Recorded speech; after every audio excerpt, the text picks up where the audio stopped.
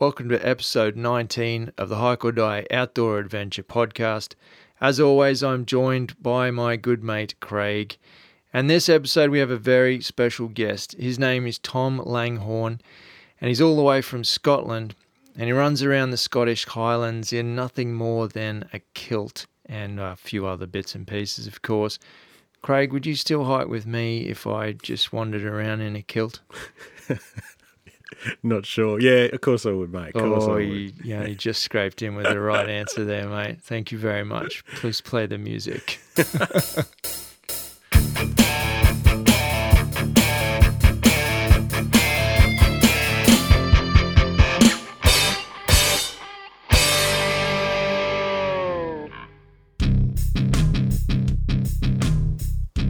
All right, welcome back to another episode, guys. I'm going to jump straight into thanking our podcast sponsors, Topo Maps Plus. Go deeper into the backcountry with this topographical map app that allows you to track your location even without cell phone coverage. Rios floating polarized sunglasses with 100% UV protection for the love of water. Bluey Merino, where our story ends, yours is just beginning. Australian superfine merino wool bottom, mid and top layer garments.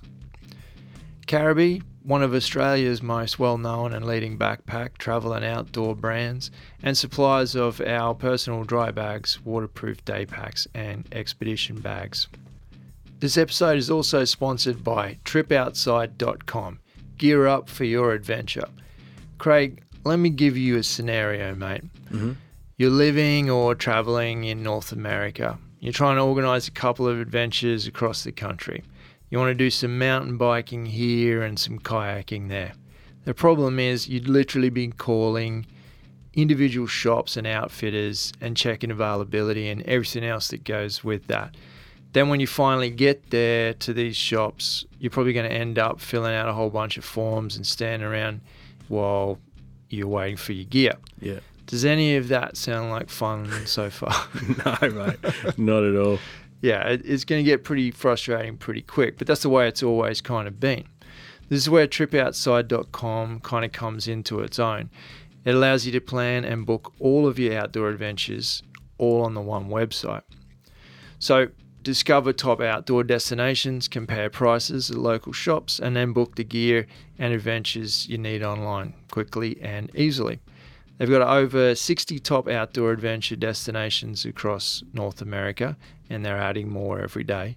The site features shops that rent bikes, kayaks, stand-up paddleboards, canoes, skis, snowboards, rafts, surfboards, camping gear, and more. That all sounds pretty cool so far, right? Yeah, for sure. Yeah, okay. Let me give you a couple of examples of some of the adventures and gear you could literally jump on tripoutside.com and book right now. Mountain biking, the Moab Red Rock. I don't even know where that is, but it sounds pretty wicked. Backcountry canoeing in the Boundary Waters in northern Minnesota. Again, sign me up. And surfing Oahu's famous waves. So I just want to say thanks to Trip Outside for being a sponsor of this particular episode. Visit tripoutside.com for a list of everything they have to offer. And get some inspiration for your next adventure by following them on Instagram, which is @trip.outside. All right. Craig, how you doing, mate? Should we get into this? Yeah, let's get into it, man. I'm doing fine, thanks. What's new, mate? Pretty busy, actually. Yeah. Busy? Busy. Have you got out anywhere? Yeah. It's been a while, and I'm not going to try and shy away from that, but it has been a while. Yes. Craig and I have had significant things in our personal lives to negotiate of late, and that's kind of just been a real coincidence that it's impacted on us and our ability to get this next episode out. So we actually interviewed Tom a couple of weeks ago now, maybe I couldn't put a number on it, 2-3 weeks ago now, and we've just been waiting for this opportunity to get together and record this intro for you guys. So sorry, mate, I didn't mean to interrupt, but no, it's going to be good to go get nuts. This one out. I think everyone will love the interview. Yeah, it was awesome. an Absolute cracker. Mate, I nailed a family camping holiday to Stradbroke Island, which is an awesome place to go with the kids. So yeah, anyone who can say they nailed a family camping holiday is doing something right. That's such a good feeling, actually. With a bit of trepidation leading into it, we decided to go with the neighbours down the road here. They've got kids that play with our kids, and we tagged along. And the kids were just worn out by the end of the day. They had so much fun. Best kind of kids. Yeah, best kind of kids are sleeping kids. So we managed that, and we really did a good job with the tenting situation. So yeah, I'm pretty happy with how that went. Was that four-wheel drive access, or did you just stay in a regular campground or on the beach? Regular campground this time. So we took the four-wheel drives, but we were only there for 4 days. We didn't have to. We could just stroll to the beach from where we were. So pre-kids, I was so anti that sort of holiday. Sorry, I'm just playing with my headphones here.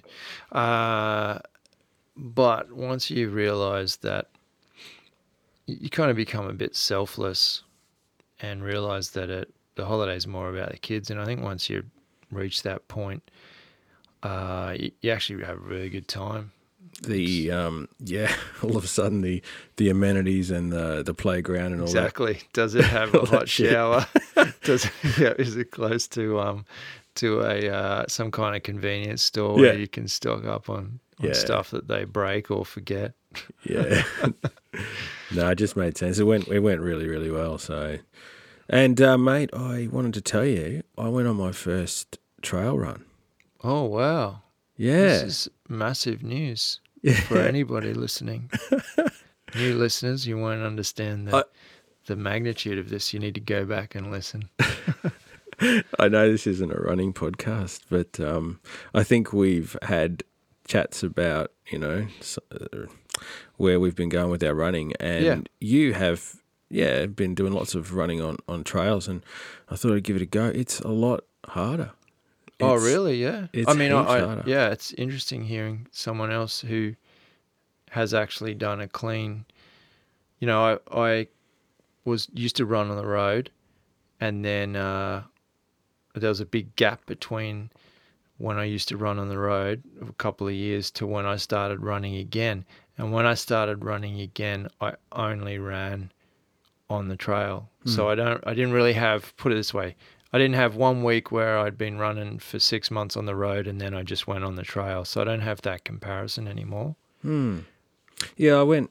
Yeah, the elevation was more than I'm used to. The GPS stuffed up because of the location as well. So there's always these little issues I hadn't thought of. And then I was running down this hill, and I think I kicked this rock the size of my fist into my right ankle.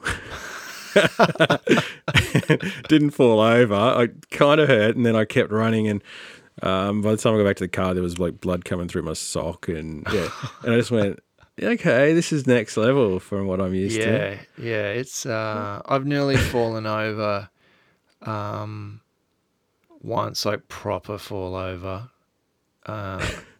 and it wouldn't have been pretty, but I just managed to keep my legs under me.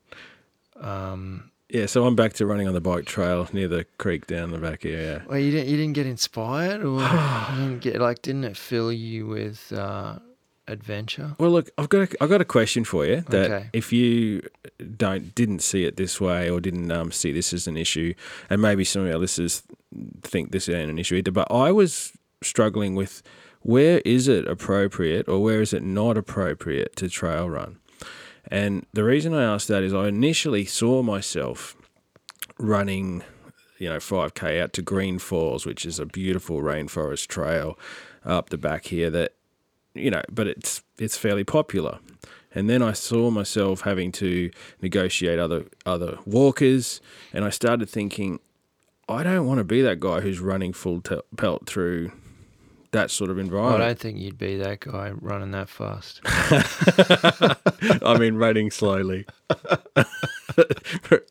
Puffing. Vomiting on the trail. Like, oh, who's this guy? Another drunk. Okay. So, sorry. You have go. I made that clear that I was wondering whether, right. because I don't see a lot of people doing that when I'm out walking a bushwalk. So I thought perhaps I didn't feel comfortable. It's a good question.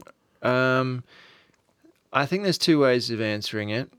One is, look, you're allowed to trail run wherever you want, right? Yeah. Because it's a trail and you move at whatever pace you're comfortable. I think most people would agree on that. Yeah, but I really like that extra level of respect for, fellow hikers, fellow runners, walkers, whatever. So I like that. And what I'd say about that is when I've hiked on trails that are quite narrow, where basically you're only really, say you can't walk side by side, then I think that you'd have to pick your time of day or that sort of thing. And there's probably you've probably got a valid point there, and it's really going to mess with your flow anyway. Yeah. You're going to be irritated. The track I run on most regularly is, it's wider than a car. Yeah. And if there's people walking, and there's been people on their horses, and I've run past them, obviously faster than a horse, at full pelt, just overtaking these two horses. And, hey, how you going? Oh, nice day for it. Flicked a carrot to the horses and off I go. That might have been awkward too. No, I was going the other way. That's the only way I passed them. And because the trail is so wide, it's absolutely fine. And then the other trail I do a lot, I've mentioned it a bunch of times, is the Dungeon, and it's all four-wheel drive tracks, so it's and you won't even see a person there. You're more likely to run into a car. Yeah. And, obviously you just get off the track or whatever. But yeah, that's why I put a lot of thought into it initially, because I ended up coming up with a bike, like a mountain biking trail. There was horse shit everywhere, because I think it's the same sort of thing where people ride their horses around. And so, and it was probably wide enough for a vehicle most of the time. Perfect. Are you sure it was horse shit? I think so. Okay. I tested it. Okay, good. Yeah. Yeah, that tastes like horse shit. Yeah. Okay. Anyway, I was just getting to the fact that initially I realised, hang on, no, I can't just go to, some of the border tracks or whatever to do it, because I would feel a little bit uncomfortable with that, I reckon. Yeah, no, it's a fair call. So as an example, did you just mention the border track? Is that what you're referring to? And I know they do organised runs there. But I would run, and I have run on the border track. I've done a 5K trail run there by myself, and I only passed. It was kind of late afternoon, and I consider that an acceptable place to run, because the people are so spread out, you're hardly going to run into them. You might run into them at that very first bit before you turn off to that waterfall circuit. But really, I only passed two people on the way out, and it was the same two people I passed on the way back. And I tried to kind of make a bit of noise coming up to them, just so they didn't get spooked or step to the left or something, straight into me, because I'm going at quite a clip, and if you run into someone, man, you knock them for six. But then I was thinking of the other place we hiked at Lamington, just because it's a reference we both know. We hiked the long way down to that waterfall where we sat and ate dinner and did that time lapse. Remember that? Yeah, sure. Yeah. So remember how wide that trail was in parts? Yeah. Yeah, in parts it was, you and I could probably 3 people could walk side by side and have a conversation while they're walking. Yeah. And I think that's quite acceptable to scoot past someone. And it all depends on who it is you're coming up behind as well. Like if it's a 60-year-old lady and her grandkid or something, maybe you just slow up to a fast walk and say hi and move around them safely and then take off again. But I think you'd have to be pretty negative sort of dude to get upset about someone. Yeah. I haven't encountered a lot of trail runners while I'm out just, bushwalking. No, nor have I. And that's why I just wondered if trail runners do have that little thought of where they like to go and where they shouldn't probably run, or I don't know. Well, I think a lot of trail runners like to do the longer distance stuff, so they get irritated if they had to slow down all the time, and they'd get irritated if it was a super tight course. Yeah. Whereas I loved running that border trail because it was so twisty and there's so many routes across the trail and rocks, and you had to duck here and go around. I thought it was like one of the best trail runs I've ever done. Yeah, it would be great. That's where I see the value in some of those trails. But then imagine running out to Echo Point and sitting down there for getting your breath back, turning around and going home. Yeah, it's just the encountering people where I started to second guess that choice of location. But it's a pretty good question. But as I say, mate, it was my first one, and it was just a gravel, sort of a rocky track, and it was tough because there was a lot of elevation. It was a grind, but it was good. I might go out there again, I reckon.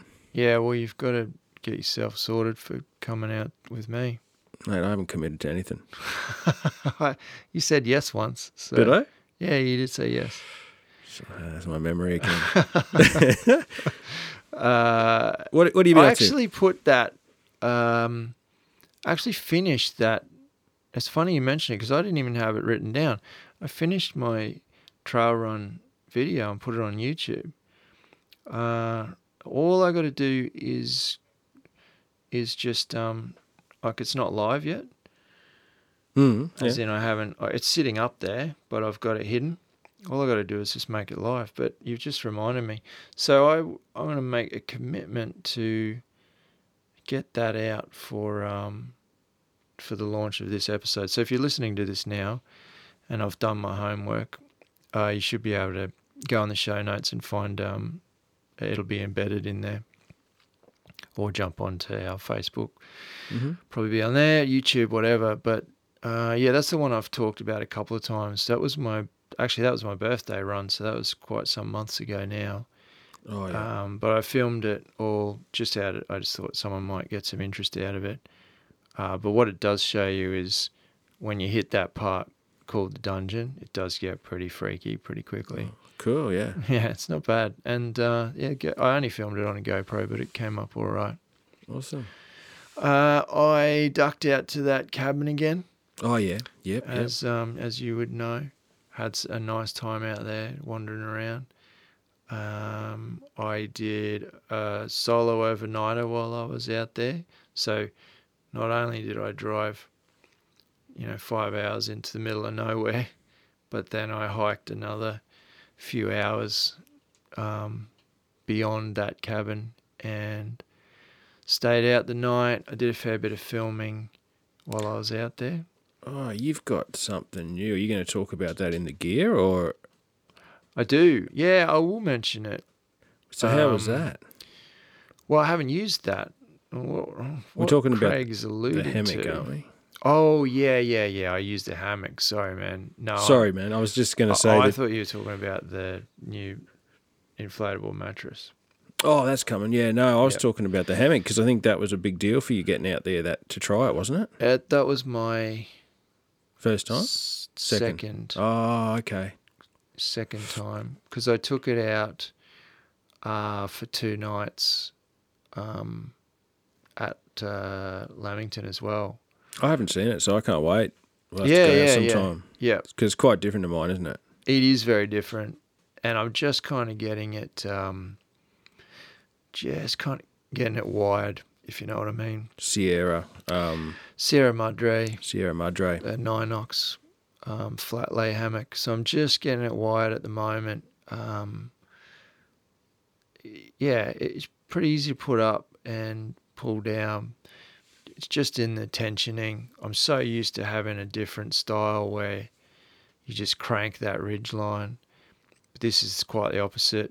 You actually have to loosen it off to get some slack in the material. So I think I've almost got it right.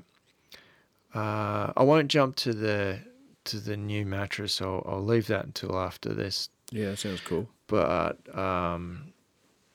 it kind of plays into that whole setup that I've got now. Did you have a good time out there anyway that one night, man? I don't think you even told me how it went. Very, very, very cool.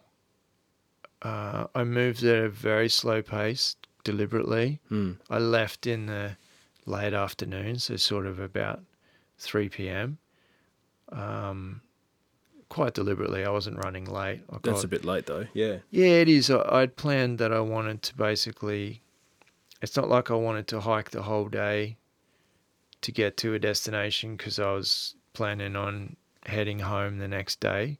So not just heading back to the cabin, but then actually packing up and driving 5 hours home. So I didn't want to have a whole day hike ahead of me the following day. So my aim was to do a couple of solid hours,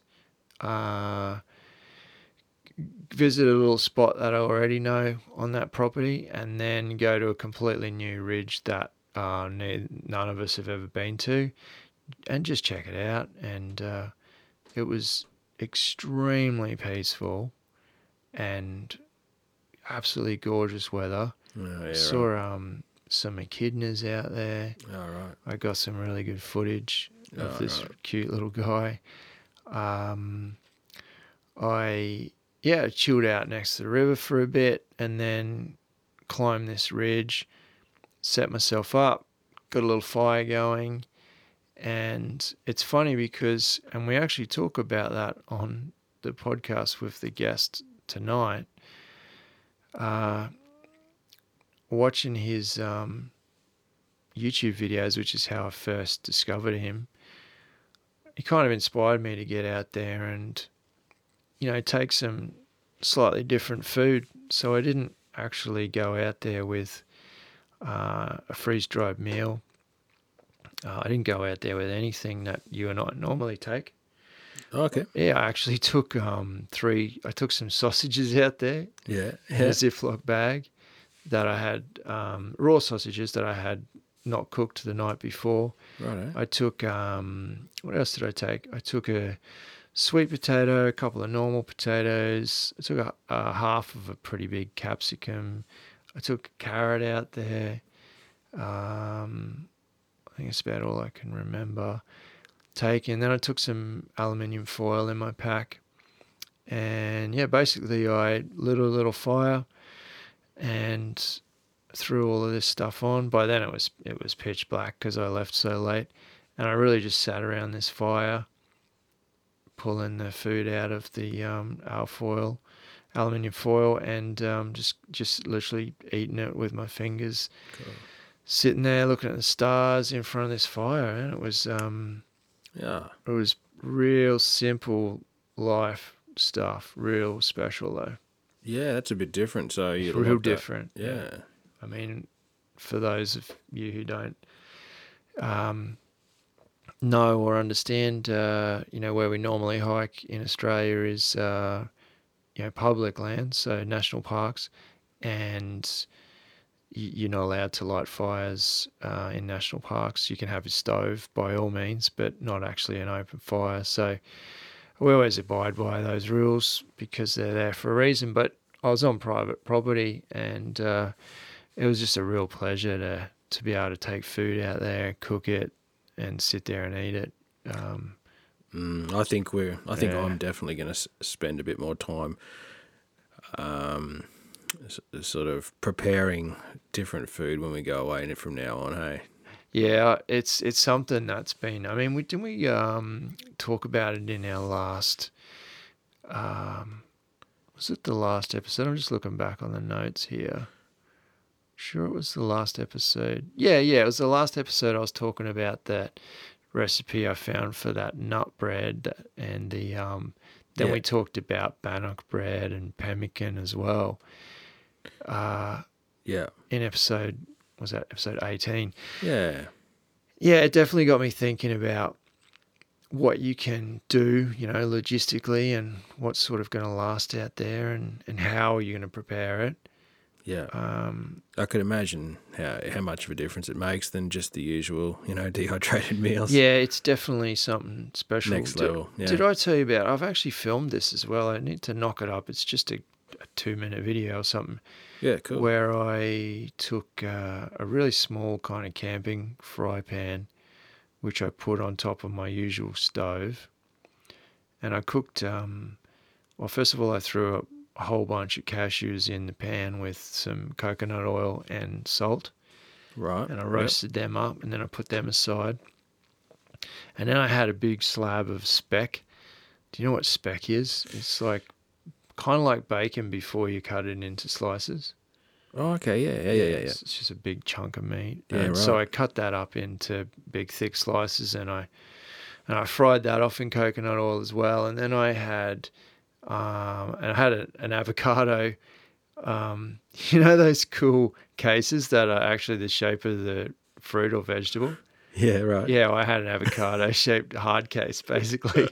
So I had this avocado totally safe in my pack, and I cut it, took seed out, and I cut really thick slices, almost quarters, and I put that in really hot coconut oil, and actually kind of caramelized the sides of the avocado, and I just ate that all together, and it was, it would have been a really interesting and delicious feed if I was at home. Yeah, right. But it's almost like such a juxtaposition when you're out there to have this, well, at least it is for us, to have this high quality food in a more natural form, that it kind of blows your mind a bit. Yeah, I bet it's worth that little bit extra smells weight. Better, yeah, it tastes better. Yeah. That little bit extra, like perhaps cooking gear and stuff, but it'd be worth it, eh? Yeah, we put so much emphasis on the journey and the destination when we hike. Yeah. And don't get me wrong, that's not misplaced focus. That's great. Yeah.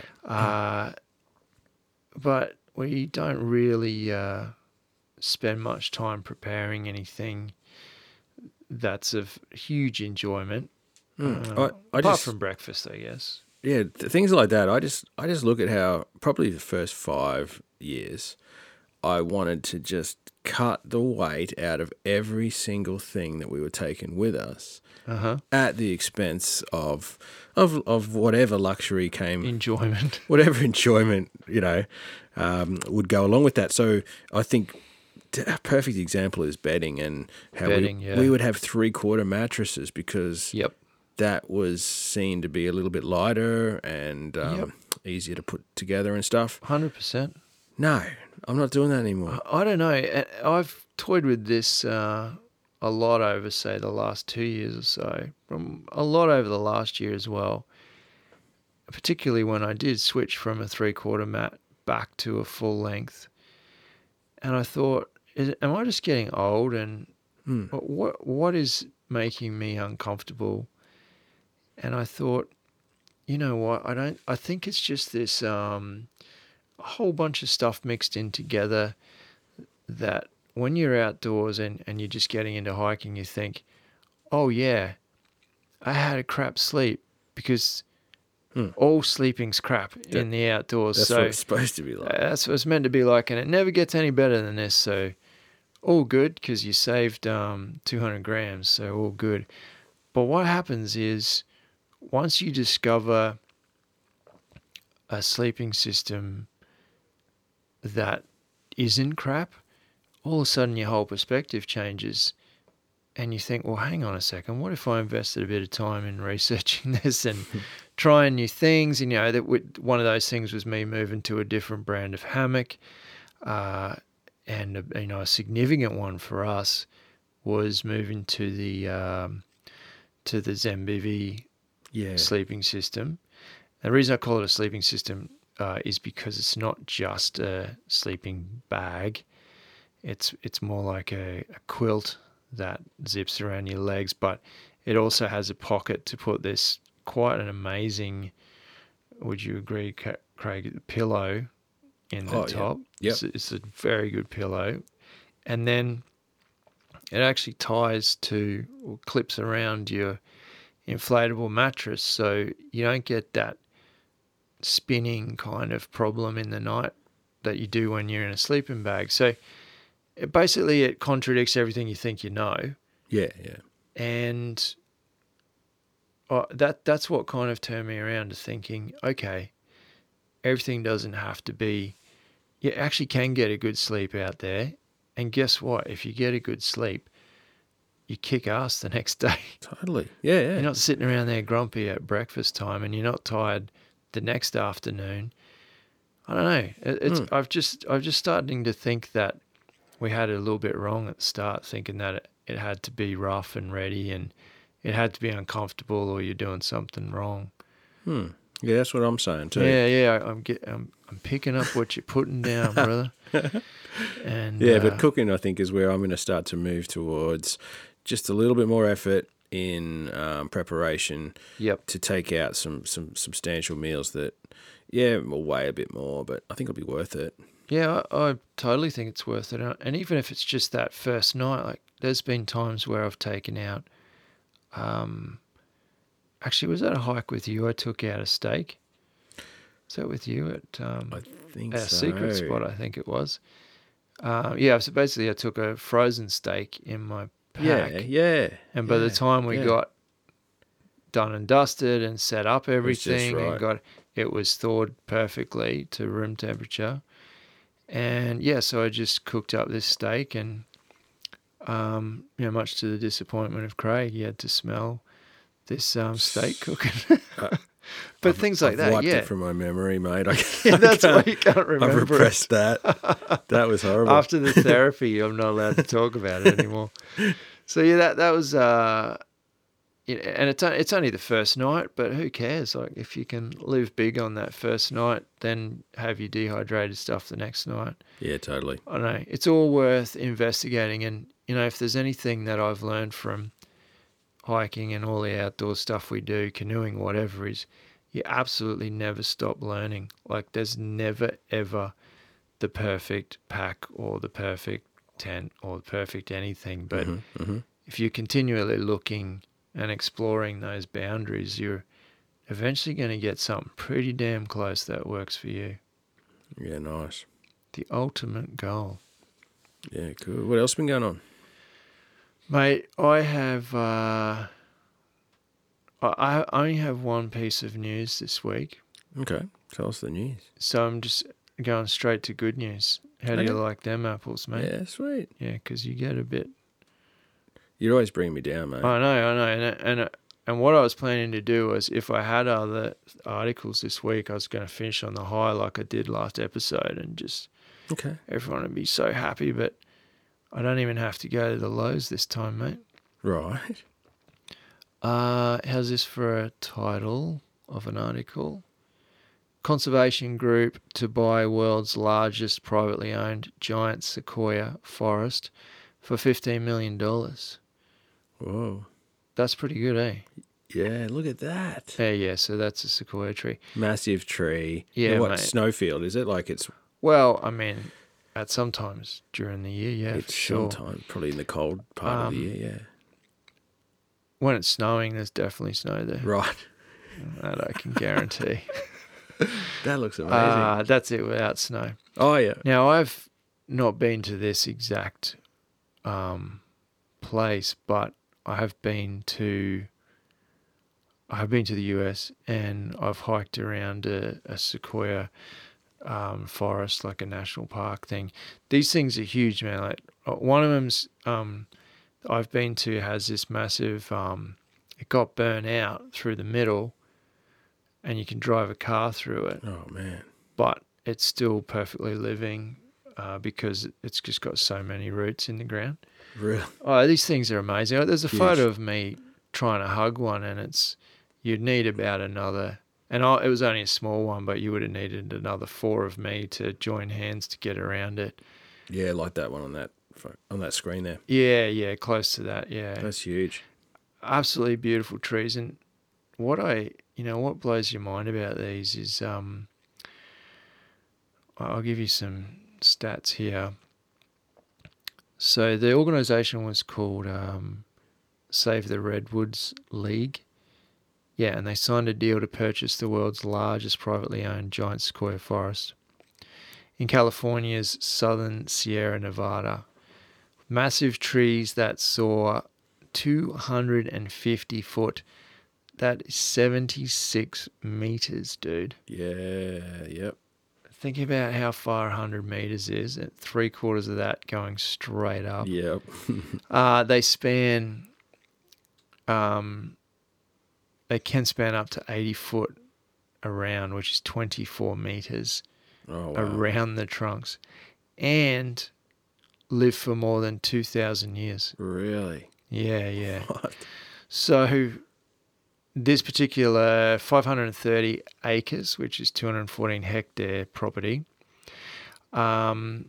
is only 10 miles from the actual Sequoia National Park, where they are already protected. And it's got another 483 huge trees that are all larger than 6 feet in diameter, which is so cool. Absolutely.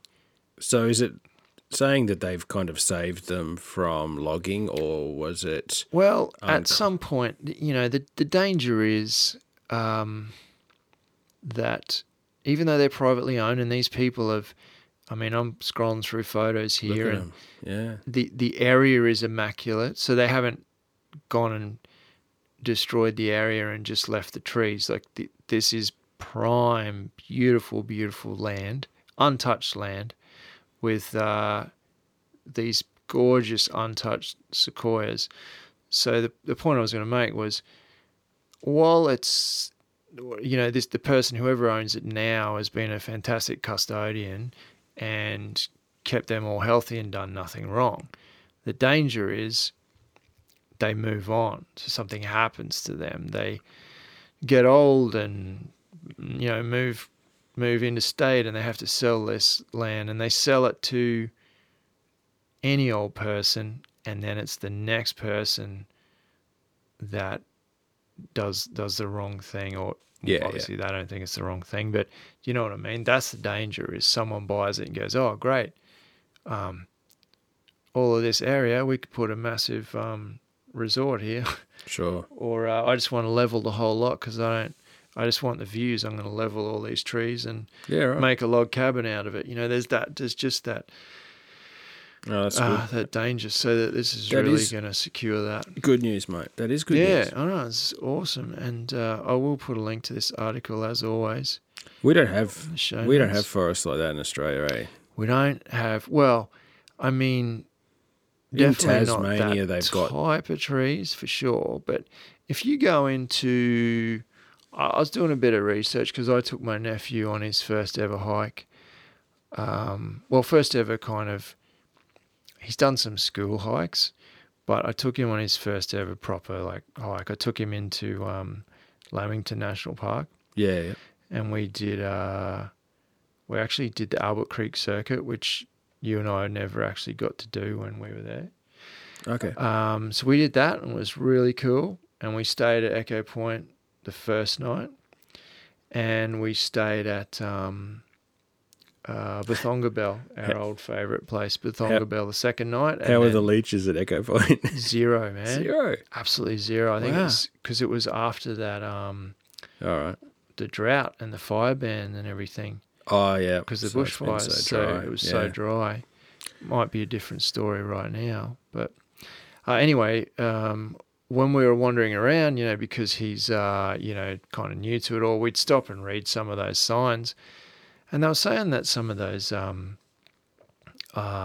big, what are they down there? Are they beech trees? No, they're not beech trees. I can't remember what they are. Someone listening to this podcast is going to be screaming at the at the radio or whatever. I think beech trees rings a bell. They're going to be going, you idiot, they're this. Anyway, regardless of what they are, we were reading these signs and these information stuff at the Rangers hut as well, and saying that they're in the vicinity of sort of, 300 to 450 years old. Yeah. So that's crazy old. Yeah, sure. It doesn't equate to 2,000 years, but they're still standing, so I don't know how much longer they've got.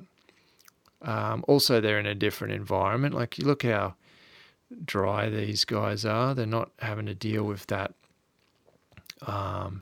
Like a lot of the rainforest trees end up kind of rotting out eventually because they're covered in moss. Yeah. But these are just good, strong, dry timber. So you'd think they would last longer. Yeah, they're in some sort of open areas there. Open forest. Which is kind of like our gum trees, but they're not like that size. Eh? That's incredible. No, and I mean, to be honest, mate, like these photos are obviously from that property, and that's a big shot there of that person looking at it. But I could easily show you some pictures of the same type of trees, the sequoias, that are mind-blowing. Yeah, sure. As round as this house. Right. You just, absolutely. They've got cool names too. Like, I'm sure one's called, and again, people are going to be yelling at the computer going, that's goddamn wrong, Tom. You don't know what you're talking about. But I think one's called, because that's how all our listeners speak. Yeah, right. Whoops, just lost some listeners. Yeah. No, there's one called Old General or something. Like, they have pretty cool. They give them names, like particular ones that are absolute rock stars. They kind of give them a name. Well, that's pretty sweet.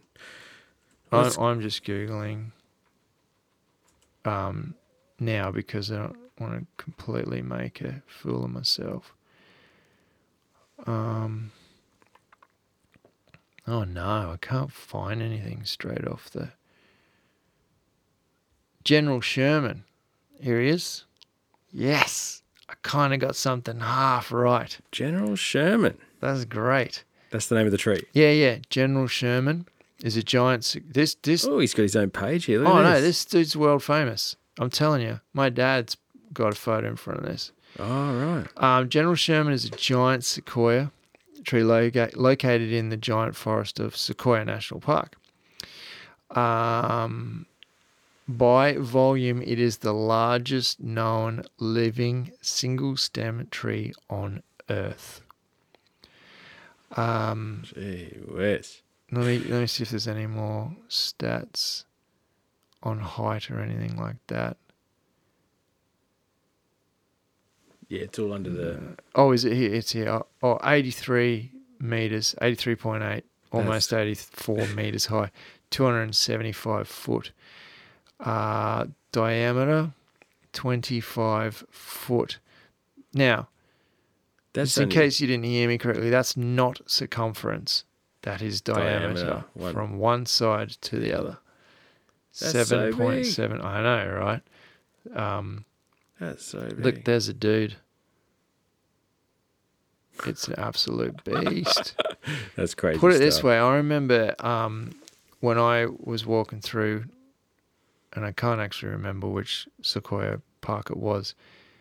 When I walked through, there was a branch coming off the side of one of these sequoias. Yeah. And I looked up at it and thought, that branch is the diameter of a massive tree. Yeah, right. Sticking out the side.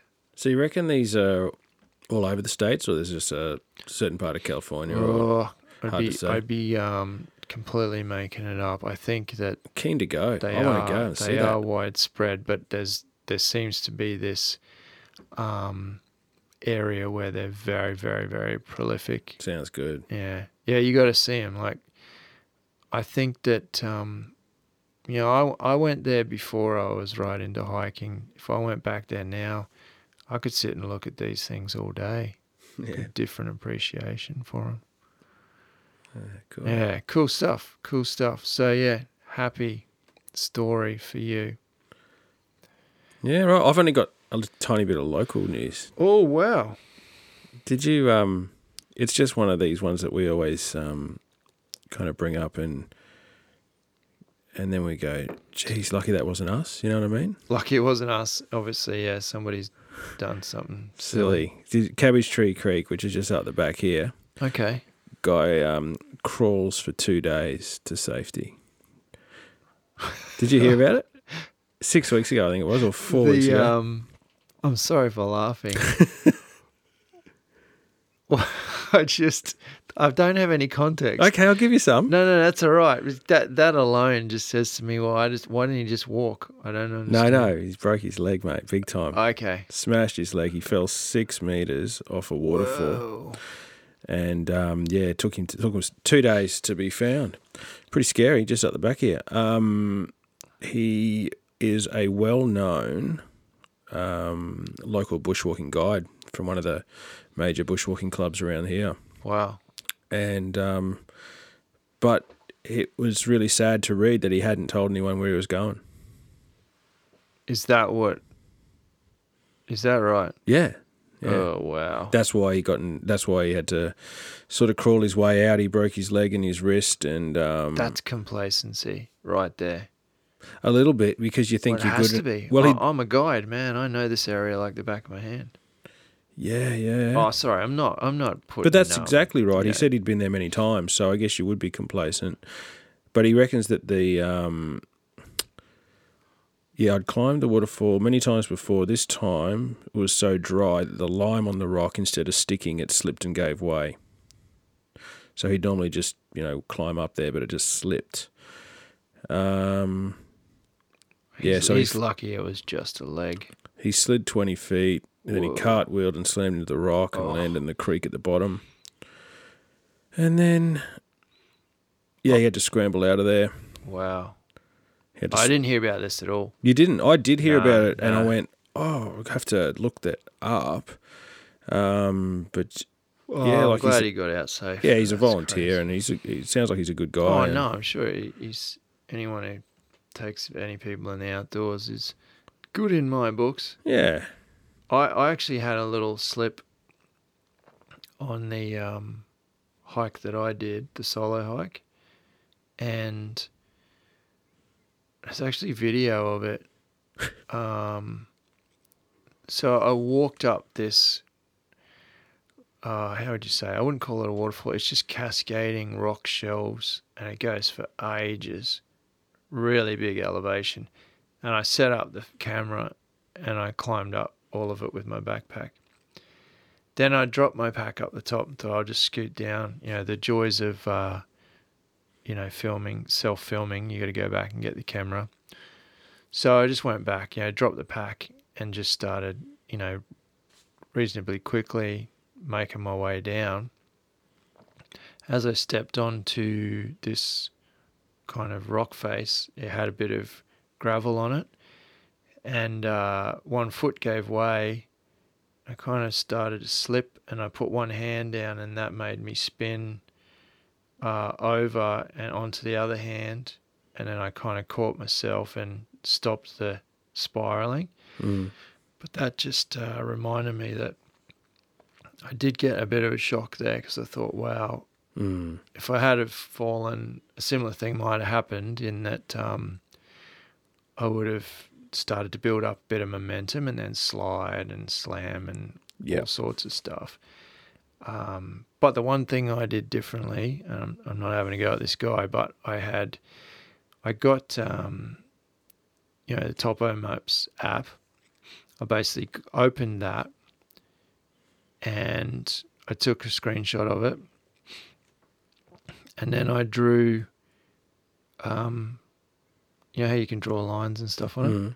Yeah, I drew these lines and put dots and stuff, and I had the lines different coloured, and then I sent that photo to the guy who owns the property, and I said, right, the green line indicates exactly which way I'm going to hike this afternoon, and that dot represents where I'm going to sleep the night on that ridge, and then the other color line represents the exact direction where I'm going to head back to the cabin, because I did a bit of a loop.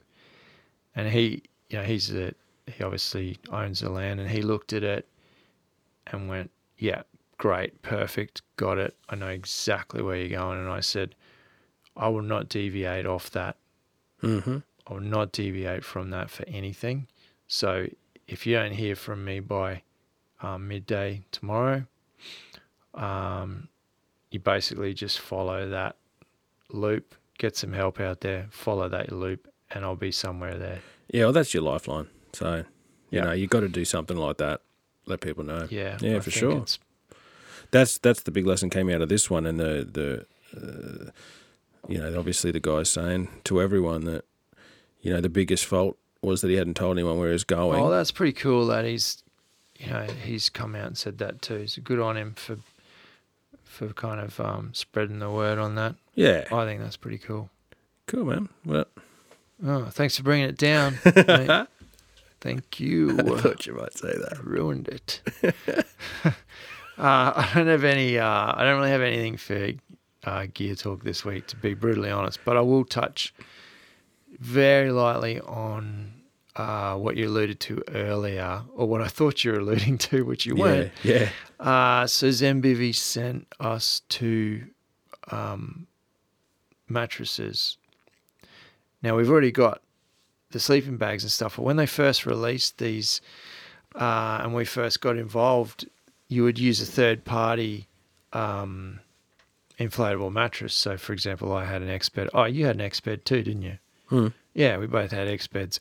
My X-Bed was a bit too big, so it didn't really work perfectly for the system. But I now have 2. I just remembered I forgot to bring it for you, mate. Oh, I thought you were going to pull it out right now so we can all just... Absolute goose. Be in awe. But anyway... yeah, caught me off guard. Anyway, stay tuned for that, because the good thing about that is now we can actually go out and film a proper review on that, because we've got the Zembivvy mattress and the whole sleep system. So you'll see it exactly how it's meant to be. Yeah. And I think that's pretty important to do the review like that. I'm looking forward to that one. Cool. Good excuse to go to sleep. Totally. Oh, do you know what it's time for? Go. Tom's Magical Mystery Media Mashup. Okay. That's what. Get that into you, fella. What's going on? All right. You know Yeti, the not the large animal, cooler boxes, fictitious animal. Yeah, Yeti coolers. They have a series of. They do a lot of cool film stuff. Those guys are right onto the content stuff. All right. I stumbled across this short film about a lady called Leanne Faley, and she's a mountain pilot in Alaska. And so there's a short film about her, which I'll put in the show notes, of course.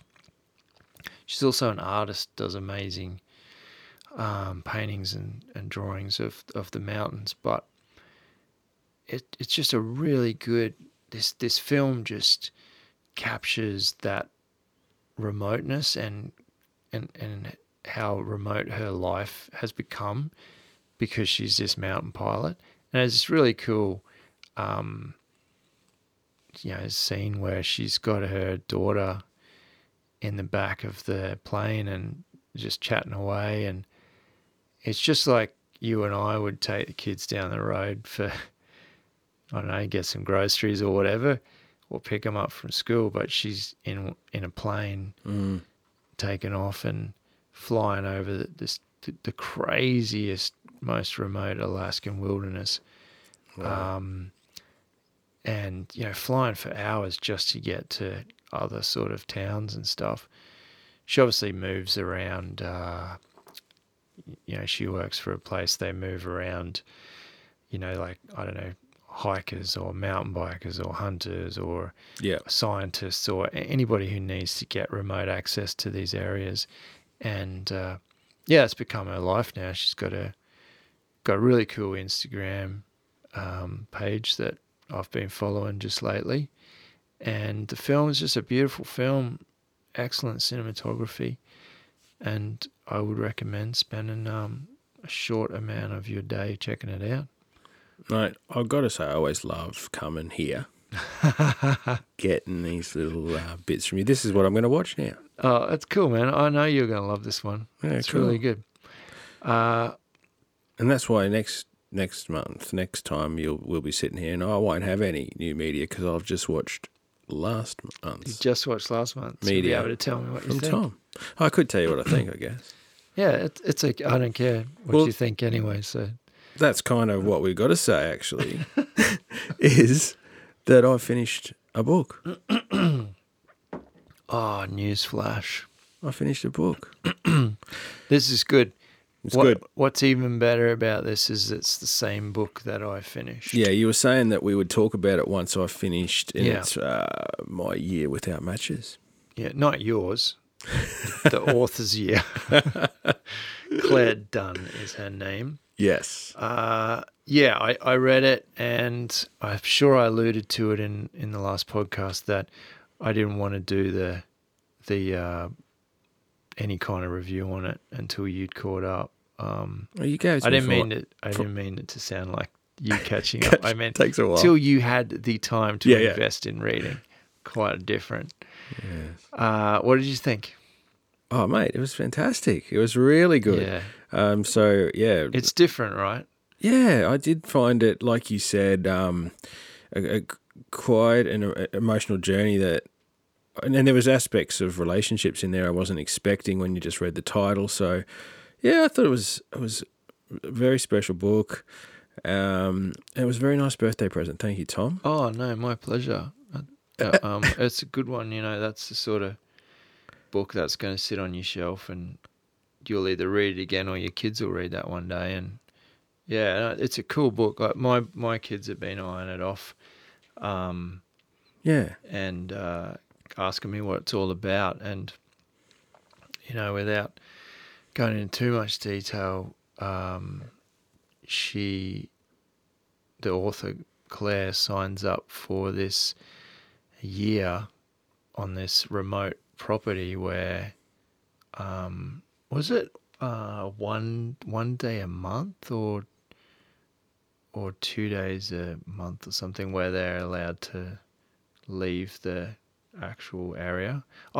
It kind of like, so it's not 100%.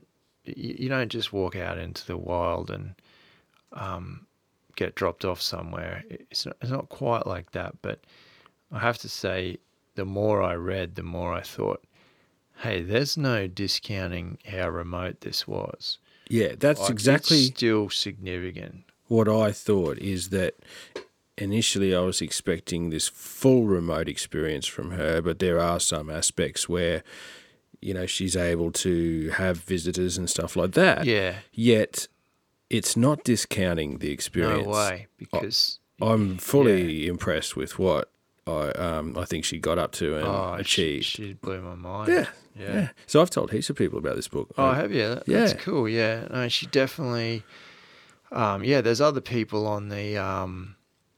There's other people. I think, was it 7 or somewhere around that number, somewhere around 5. 5, I think, at the beginning. And they all signed up together. She only knew one other person. No, she also knew some girl there as well. Jeez, we're really ruining the story that we like so much.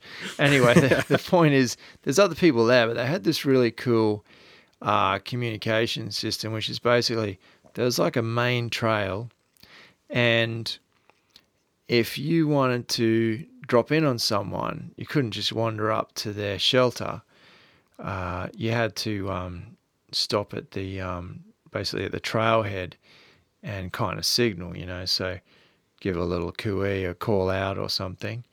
And if there's no response, that means that they just want to be left alone. So I thought that was pretty cool. So she spent a lot of time where she didn't let anyone come near her shelter, and she didn't interact with humans for lengths at a time. So yeah, no, she took it really seriously, and she did. And yeah. as the title implies, her number one goal was to not use matches or any kind of flint or anything to light a fire for 12 months. And what she did by doing that was set a goal that, she had to grow as a person to get there, because, I don't know, you see that people trying to make friction fires, and it's a heck of a lot of work. No, man. I've never done it. I've never done it, but I've watched. We used to muck around as kids. We didn't get anywhere doing it, but I've seen professionals do it. By professional, I mean people that do that stuff all the time, and they still struggle. Yeah, and they know exactly what they're doing, and I think I got no hope. Really. No, she inspired me to watch some YouTube videos on how to do it, actually. Yeah, I'd love to. And that was one of the cool things that they had in that, as part of that experience. They would have different people come and teach them different skills, like tanning hides or pottery and stuff. Pottery. So they'd actually make a whole bunch of pottery, and then she'd use that pottery for the entire rest of the year, actually as bowls and stuff that she would eat out of. Yeah. She built a shelter from scratch from all local materials. It's awesome. So you guys should read this book. That's what we're saying. You most definitely should read it. If you're not convinced, well, we have a scoop for you. I'm sure we mentioned this as well on an earlier podcast, but I have absolutely confirmed that Claire Dunn will be a guest on the podcast in the very near future. Sweet. We've got a date locked in. Craig and I will be working towards that, and I'm really looking forward to just picking her brain about so many things and almost getting the inside scoop on some of the things that I mentioned in the book. And I think, and Craig and I have discussed this off air, but I think, even now what we said about the book then, and even listening to Claire talk, it's really not going to take away from you still reading the book. Yeah. I don't think any amount of conversation is going to take you on the journey that book does. So I guess what I'm saying is it's not really, we're not going to spoil it for you by having a guest on like that before you've had a chance to read her book. Hopefully just inspires you to get the book. Yeah, for sure.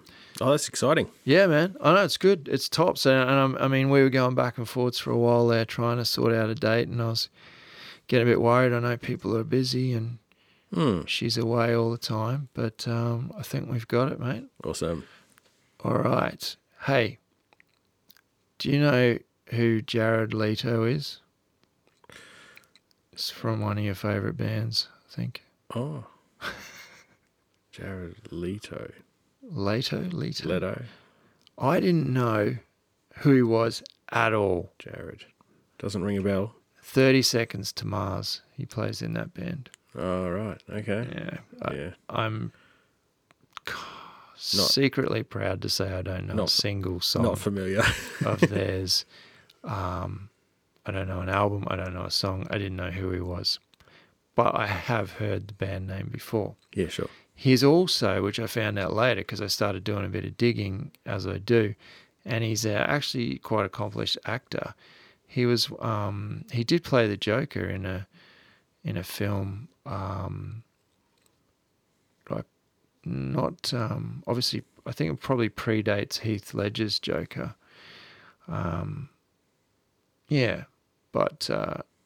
Which is heavily critiqued, let me just say. Right. Yeah, Jared does not get great reviews. Definitely not the sort of reviews that old mate Heath Ledger got, or how do you say his name? Joaquin Phoenix, something like that. Right. Different. Anyway, I'm off topic here. Tell us. For some reason, I don't know how, and I don't really care, he was involved in directing a 5-part series called The Great Wide Open. All available on YouTube.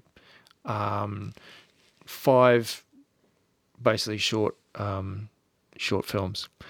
Now, Jared must have, well, he obviously does have a passion for climbing. He must have a lot of experience. It must be one of the things he does, because he goes climbing in 4 out of the 5 episodes. He goes climbing with different guys in different areas.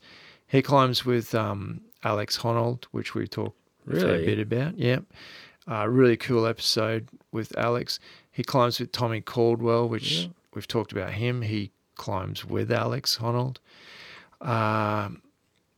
And there's a really cool episode as well about this wolf biologist in Yellowstone National Park, which is something quite different. It would have been nice to see all 5 episodes on a different topic altogether, but hey, that's just me being picky, because I really enjoyed the wolf biologist one. But yeah, it's very, very, very good cinematography. He's actually a really cool host. He's just casual. He gets in and, you know, he's just cool. Like he seems like a pretty normal bloke. And I think what was really good for me was watching the series, not knowing who he was, not knowing that he was famous. I just thought he was some guy that I just thought he was some guy that was a host to this series, and I thought, he's a pretty cool guy. He can climb. He's pretty funny. He gets out and has a good time with these guys. And then after I watched about 4 of them, I thought, why are all these people commenting like they know who this Jared guy is on YouTube? And then as soon as I Googled him, I went, oh, wow, geez, I live a sheltered life. Yeah. So that's another one to check out. Great Wide Open. Very, very, very good. Oh, cool. There's this thing called A Stairway to Heaven in Austria, Craig. Yeah. It's these names are going to be great, because I love pronouncing names from crazy countries like Austria. It's in a place called Donnerkogel, which I'm sure is not how you say it. Perfect. Thanks very much.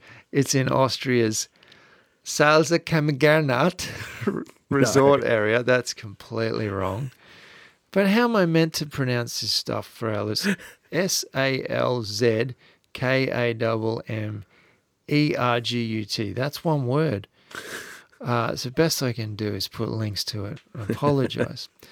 It's a 43-meter long sky ladder, and it stretches over an abyss which is 700 meters deep. There's a YouTube video of it. Wow. It's kind of goofy looking guy. I don't know what his story is, but I'm just quickly playing a tiny bit to Craig here. So here's him gearing up. Now wait for it. So they're kind of climbing up.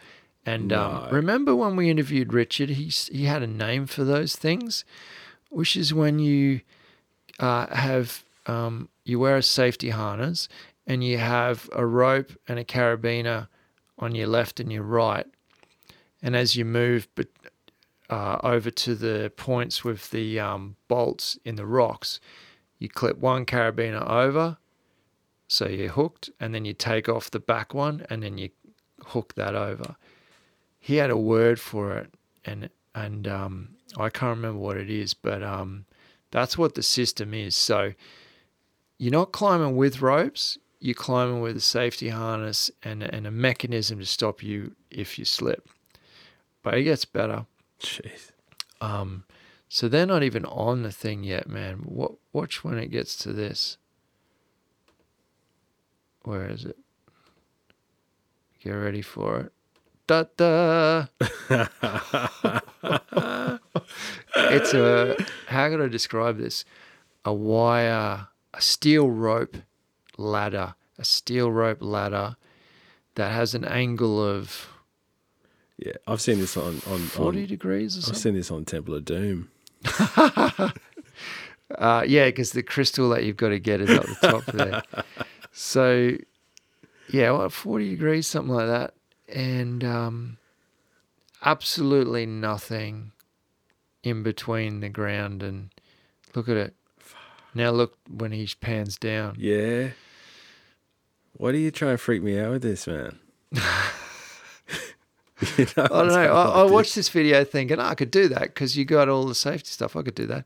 And then as the video went on and on, I started to go, no, I don't know. I don't think I could do that. I think I'd close to pass out or something. That might go some way towards... Look at this. They're the views that are... Look at this view. Oh, no. No. This is not helping. I thought this might help, but that would not help with my fear of heights, mate. Oh, look. No. Oh, you can see straight through. It's okay, Craig. There's no floorboards in the way. You just look through the ladder. Oh, look at that drone shot. It's okay. They're just walking up, man. No drama. So when you get to the top of that, you're not actually at some flat lookout or something. Then you got to climb up the rock. No. But you're attached on the cable. Look, so. mate, I'll just say, you don't have to do anything. Look at this. Look at this. Still not. No. One word, sickening. Sickening. Oh, Thanks, that's mate. crazy. Thanks for that one. That's all right. I'm glad you're showing me now. I don't have to watch it. No, you do. You got to watch the whole thing on the big screen. I got a curveball for you now. I don't even know how to start to explain this. I probably won't explain it too much. I'll just put the link on. Make your own assessment. Righto. I don't know who this guy is. Again, I stumble across these people. I don't know anything about him. His name's George Thompson. He seems to have a YouTube channel that really focuses on philosophy and that sort of really kind of digging deep into thinking about the meaning of stuff. Okay, stay with me, guys. I'm not going too hippy-dippy here. It's a video he's done called The Philosophy of Identity. Now, how does it all tie in with what we do? He basically goes into the woods to find space and peace to kind of ponder these answers and really kind of talk them through. And it's a good video, man. He talks about kind of the human purpose and why we're attracted to the wilderness and the benefits from it and everything.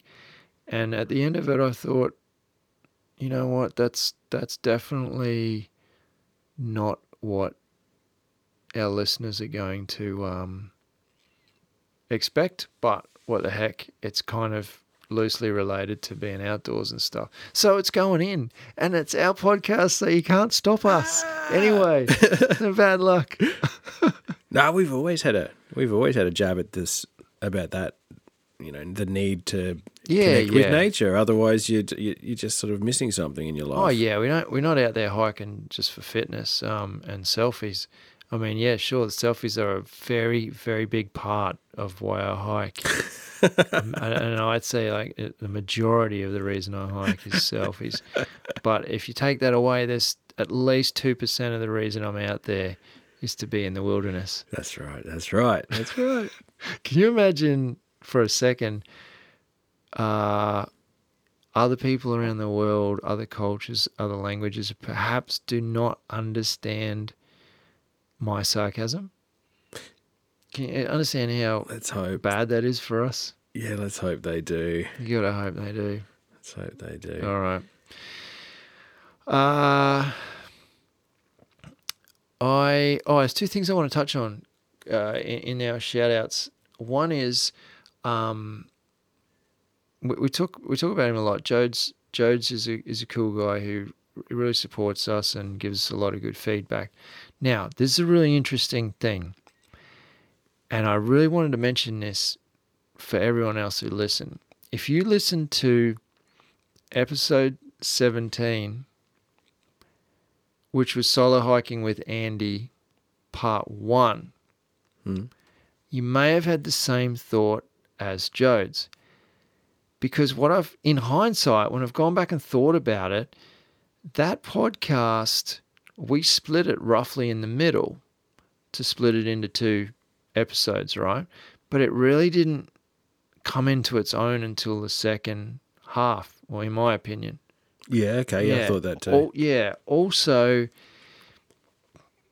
you have a hard time grasping what Andy's all about in that first one if you don't have the second one for context. And it was really interesting from somebody who, doesn't know anything about Andy. He's over the other side of the world in the UK, and he actually wrote in on the Podbean app and said a comment and said, great episode as always. And I'm just ad-libbing here. But he basically said, not quite sure about this Andy guy. Like, he almost sounds too Aussie. Yeah. Almost like a bit over the top. And he wasn't having a go. He just said, I'm just not sure, right? Okay. And I thought, absolutely fair call. I was quick to say, well, I think that you probably, we don't have a heavy Australian accent, in my opinion, when you compare us to someone or other people we know. So you may kind of think that listening to us is Australian, but it's kind of not as Australian as you can get. That's for sure. So I think that's one thing. Yeah. But to his credit, he listened to the second half and he actually came back and commented again and said, you know what? I get it now. He's an absolute legend. I get it. And I thought, wow, that's, first of all, good on you, mate, for taking the time to invest in the second one, and good on you for coming back and kind of making that. I'm not going to call it a correction because I don't think you were wrong the first time. What I'm saying is you've come back and kind of addressed a comment that you made. But what it did, this is a great thing about when you guys give us feedback, right? It makes me think about things, or makes both of us think about things from a different perspective. So we don't know how we're going sometimes unless you tell us. And I'd like to encourage anyone who didn't get through all of episode 18, so part 1, or thought that they didn't want to hear more of the same in episode 19, to do what Jodes did and go ahead and listen to that. And that second part really does start to unfold into some crazy, really cool adventure stuff. I just thought I'd mention that. There's no doubt he talks more about some of the crazy stuff he gets up to in the second half. That's why I was worried about splitting that one up. But we had been talking. It's a tough call. For so long. It's always a tough call, man. It was such a long sort of podcast. It made sense to cut it up. But I think you're right. Yeah, that's really interesting. I know, and I learned something. We all, we're always learning, and we're always trying to improve this. So it is interesting, eh? Yeah. Interesting that someone just out of the blue just pointed that out. So, really grateful for that. And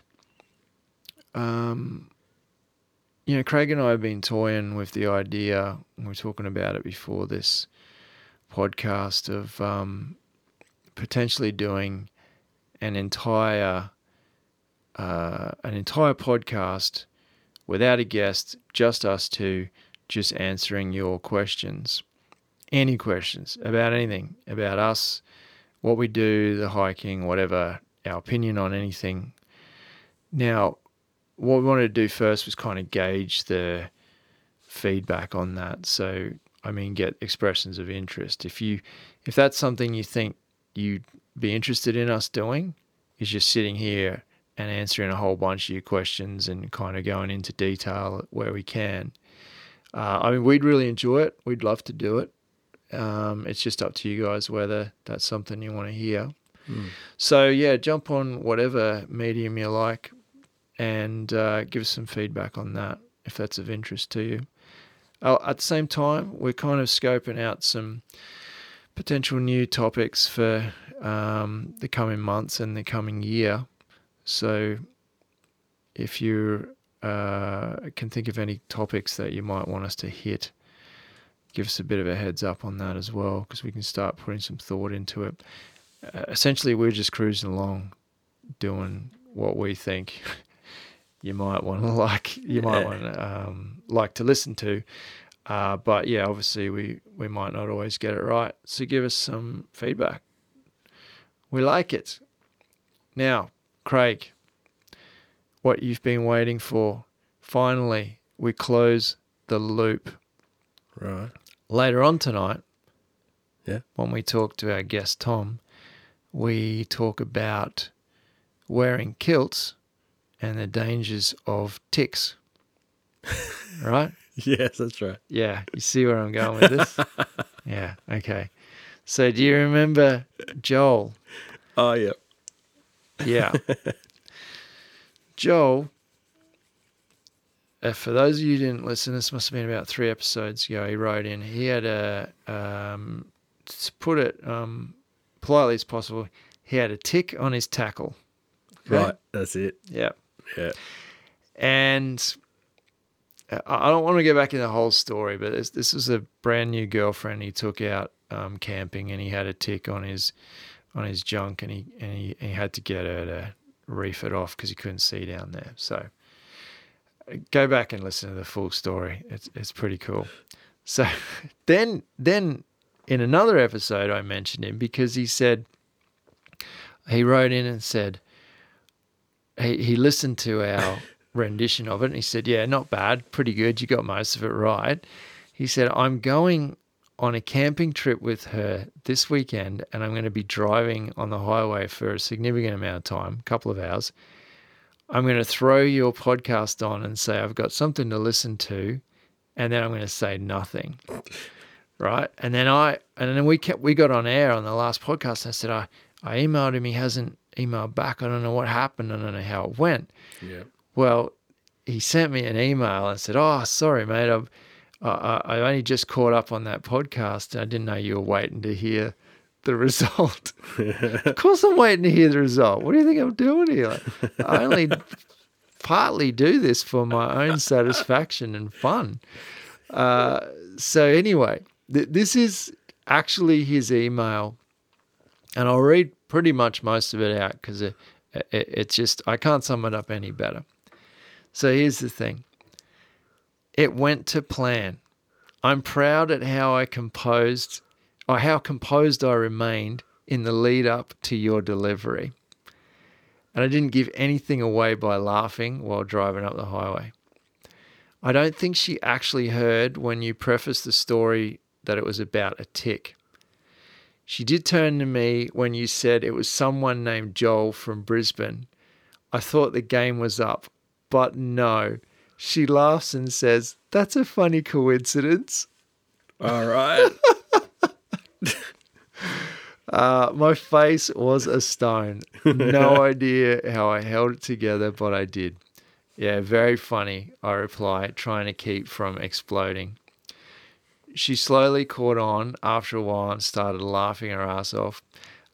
She only whacked me a couple of times, so it all went well. So that's the first. Man, I was reading his email just in stitches. So funny. Then he goes on to add, he returned to the scene of the crime for his birthday with a big crew of mates. After a few drinks, he decided it was prime time to bust out your rendition over the Bluetooth speaker for the campground to hear. Oh, no. Everyone had no idea I had emailed in, so it went down a treat. I've never seen my brother laugh/choke so hard. I thought that was absolute gold. And I just picture these guys just... that does bring that round full circle, eh? It does, right? Yeah, I know, because I was so close to getting the full story last time, but didn't hear back in time. So, yeah, totally awesome. Yeah. All right, mate. Yeah, thanks, Joel. Thanks for closing that off for us. That made my day and probably a lot of other people's. Craig, it is time now to jump over to the interview with Tom Langhorne. Great. It's hard to describe what Tom does, but I have spoken about him on earlier episodes. He's a guy who, well, he's right into adventure and outdoors, and I mean, he's going to go into detail in the interview we did with him. But at some point in time, he's decided that he wants to kind of explore what it was like to get around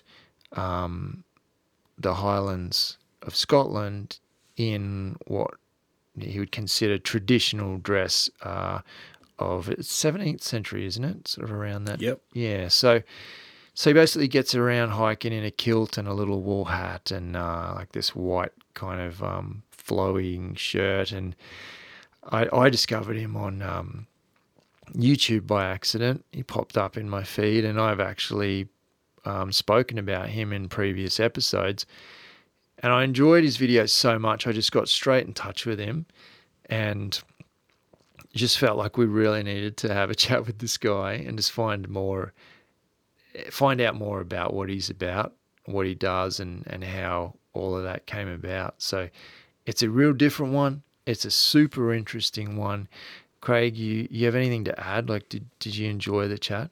Yeah, mate. He seems quite eccentric, but I'm sure that I'm sure that it comes from a genuine part of him and who he is. And absolutely, it's all real. Yeah, it's so real. And it's a special find when you put me onto his videos, mate. Yeah, I remember that.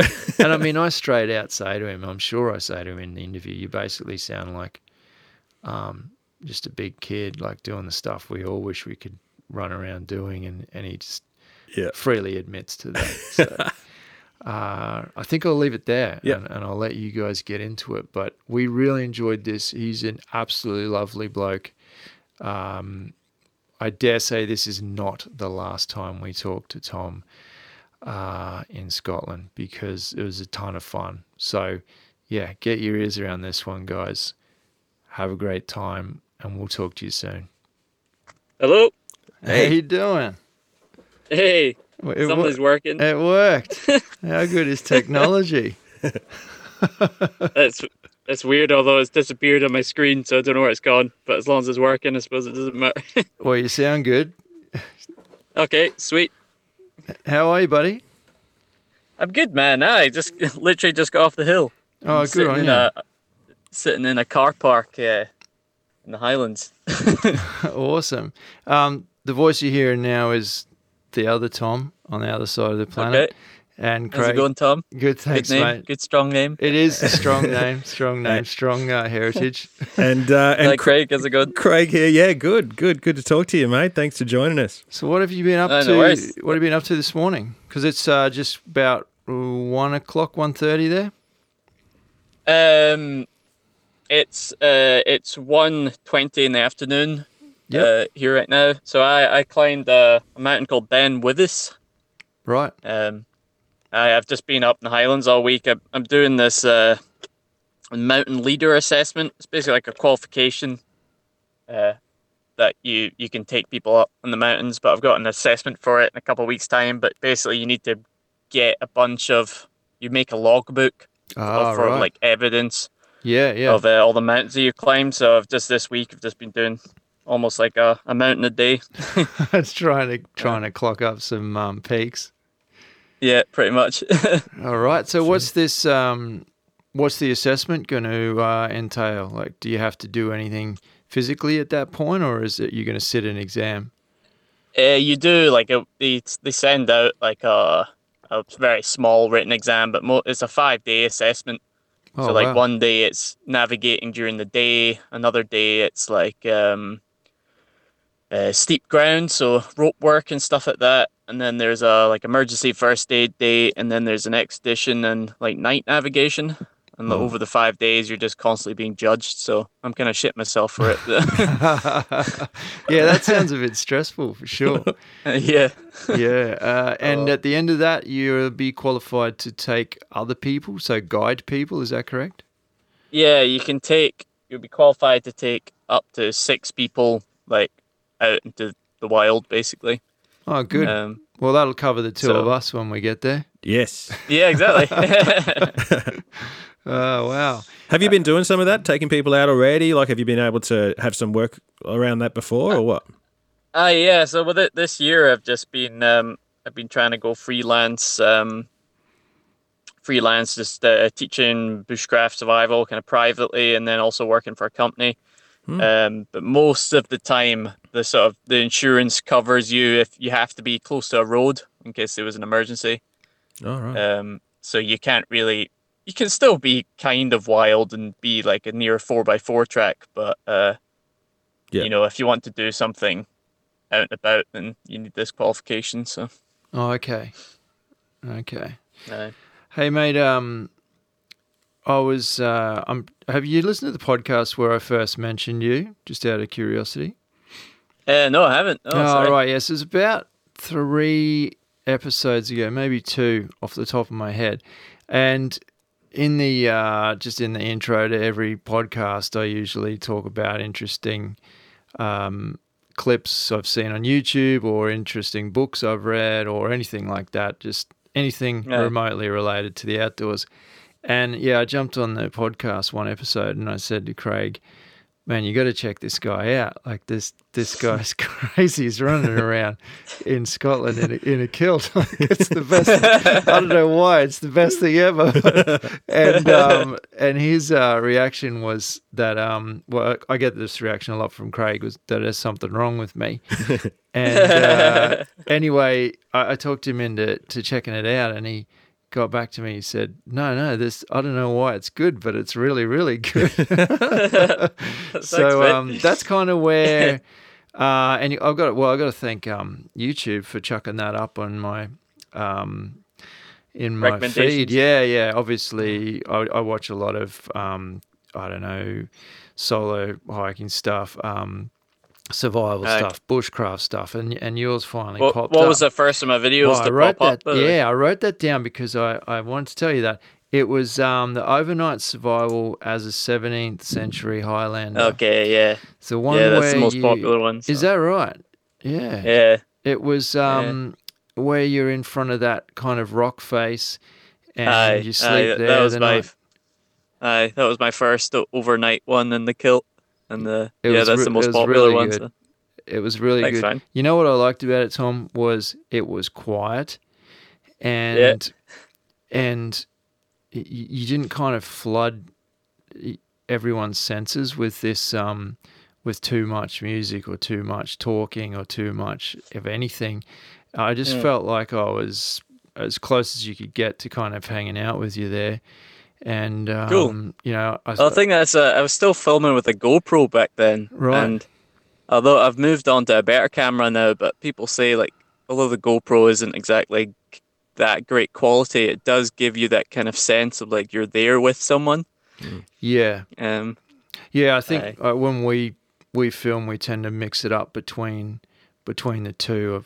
I've got an A7S, and then we've both got the new GoPro Hero 7s, and between the two of those you can kind of get you can still capture your cinematic stuff, but then you can get that raw kind of stuff when you're actually on the move or something like that. But I just loved it anyway.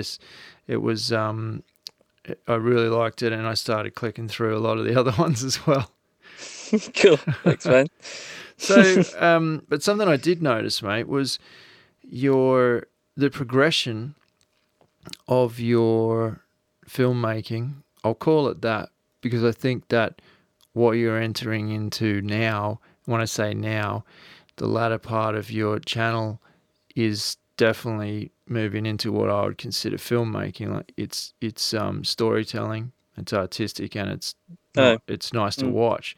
So it's different. The further I went back, I had no idea that this guy that I was watching started out as, I don't want this to be a derogatory term, but almost like a travel vlog type of channel. Would I be correct? No, totally. Yeah. So it was just, it was when the GoPro 2 first came out, and I was just like messing around with that basically. Yep. It was total amateur, just kind of point and shoot, but just having fun with it. Yeah. And it sort of escalated into this. Yeah, like don't get me wrong, there's some really interesting stuff there, and some great footage, and you've captured all of that. But I really think that this little niche that you've found is just quite incredible, and it's captivating in a way that I haven't seen on YouTube for quite some time. Cool. Yeah, mate, that's how we picked it up was, seeing some of these videos of you running around recently in the kilts and getting up into the Highlands. Where's your personal inspiration for the Highlander series come from? The Highlander series, well, it sort of came from stories that my sister told me. So, I grew up in the Central Belt, but we spent most of our school holidays up in the Highlands. My parents are both very outdoorsy, so we grew up hiking and fishing and just being in the Highlands and all that stuff. And then from a young age, I was interested in the whole bushcraft survival kind of stuff. And then my sister was really interested in the history and the culture, and she was really interested in the myths and legends and the mythical creatures and stuff like that. And but as we have you followed much of Dave Canterbury's work? The survivalist American guy. Pretty big fan of Dave. I really love his stuff. And when I was sort of at uni, I was getting really into his stuff, and I liked all his old school things. And he's really into wool blankets and just how multifunctional wool blankets are. And I think my sister she was just talking about the plaid and was telling stories of how people would, they were multifunctional, how people wore them. And obviously, I'd seen people wear them, and I was aware of Jacobite history and stuff like that. I was just like, what? The plaid is just a big wool blanket. That's fucking awesome. Actually, I had some uses for that. Yeah, I hadn't quite seen it the way you were showing us how you wear it and stuff. It's incredible how that's a piece of clothing. It's incredibly versatile. Yeah, I know. So that was the initial way I stumbled upon it. Funnily enough. Fair enough. And then, through through family, friends, and my old job, I worked up in the Highlands. Just sort of meeting other knowledgeable people, and I was just like, oh, there's such a pool of knowledge of how people in the Highlands survived. And my sister's fluent in Gaelic, and she's well contacted in that sort of world. And there's a sort of, a few kind of elders, you could say, or there's a few people trying to keep that knowledge alive. Yep. And I just saw there's a whole thing here that no one's tapped into of how people survived, or at least there are people that are doing it in some ways, but no one had dressed up in the bushcraft survival side. And I was working up in the Highlands, and it was a perfect place. It was really close to where I filmed that first video that you saw. Yep. And so I was just like, I'd been dreaming up the series a couple of years in advance, but I'd been traveling, so I was away from Scotland. So when I came back, I bought myself a plaid and just went and started it, basically. Yeah, there's something about it, mate. You've stumbled on some gold there. That's now your sister, cool. She reads some of the poetry on one of your videos, doesn't she? Yeah, she does the singing in that video as well. Okay, yeah, cool. Yeah, that's and it's funny because the Gaelic translation, it's like a love song, and in one of the verses, it's a woman remembering about being wrapped up in her lover's plaid because they're ran away from the village and they're bumping uglies out in the forest in their plaid. So yeah, I went perfectly with it. No, it's very good. I liked it. Yeah, and I really enjoyed that because it just kind of started about halfway through that video from memory. She just started singing or talking, and I thought, whoa, what's going on here? Yeah. And I thought it was quite fitting. It was different, and give her our regards. She does a nice job, and beautiful voice too. Oh yeah, well, I'm hoping to get her on. I want to do a video about the mythology of trees.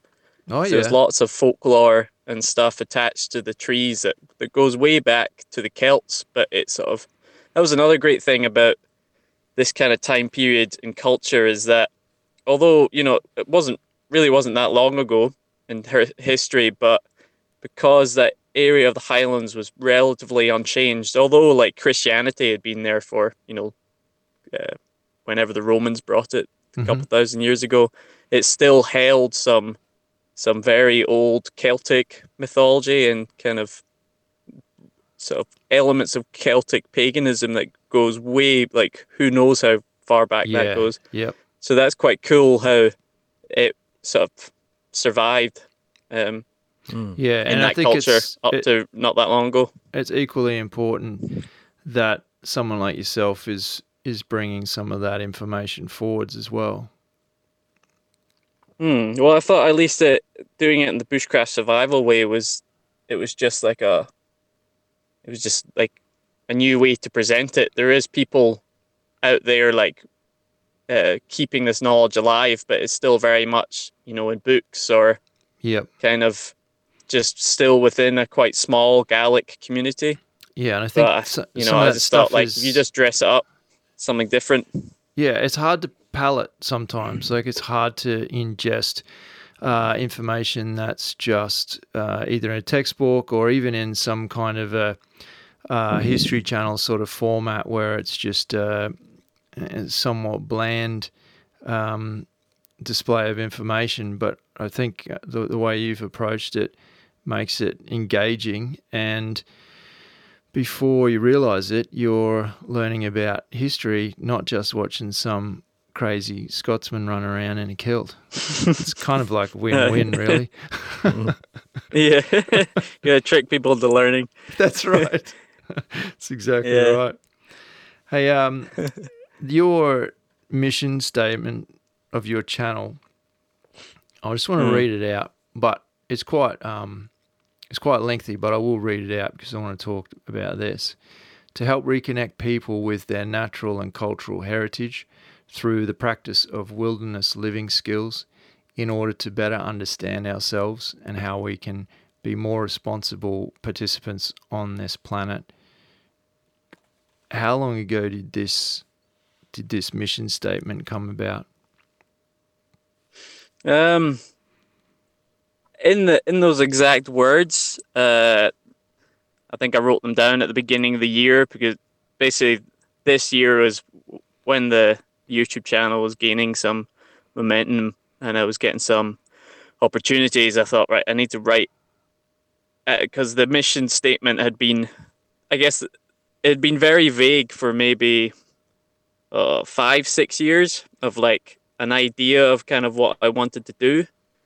But it was incredibly vague. But actually trying to put it into a mission statement so that, you have something to aim for, if that makes sense. Yeah, something tangible. Something tangible, something that you can, well, you can gauge your success work towards every day. You? Yeah, exactly. So that's only really in the last few months did that happen. Yep. And just for our listeners, I don't think we've actually mentioned this, but I know you mentioned you just got back off the mountain, but you're literally still sitting in your car, aren't you? Yeah, I know. That's why I just wound up the window because some walkers have come past and they're talking. So tell them, don't they know who you're talking to? Yeah, no, I've been living this in the car for 10 days, so it's just like I've got like wet clothes hanging over the chairs. They're probably a bit reluctant to get too close to you. Interesting smell. It looks like you're talking to yourself now too. Yeah, exactly. He's on some dodgy call, making some kind of deal.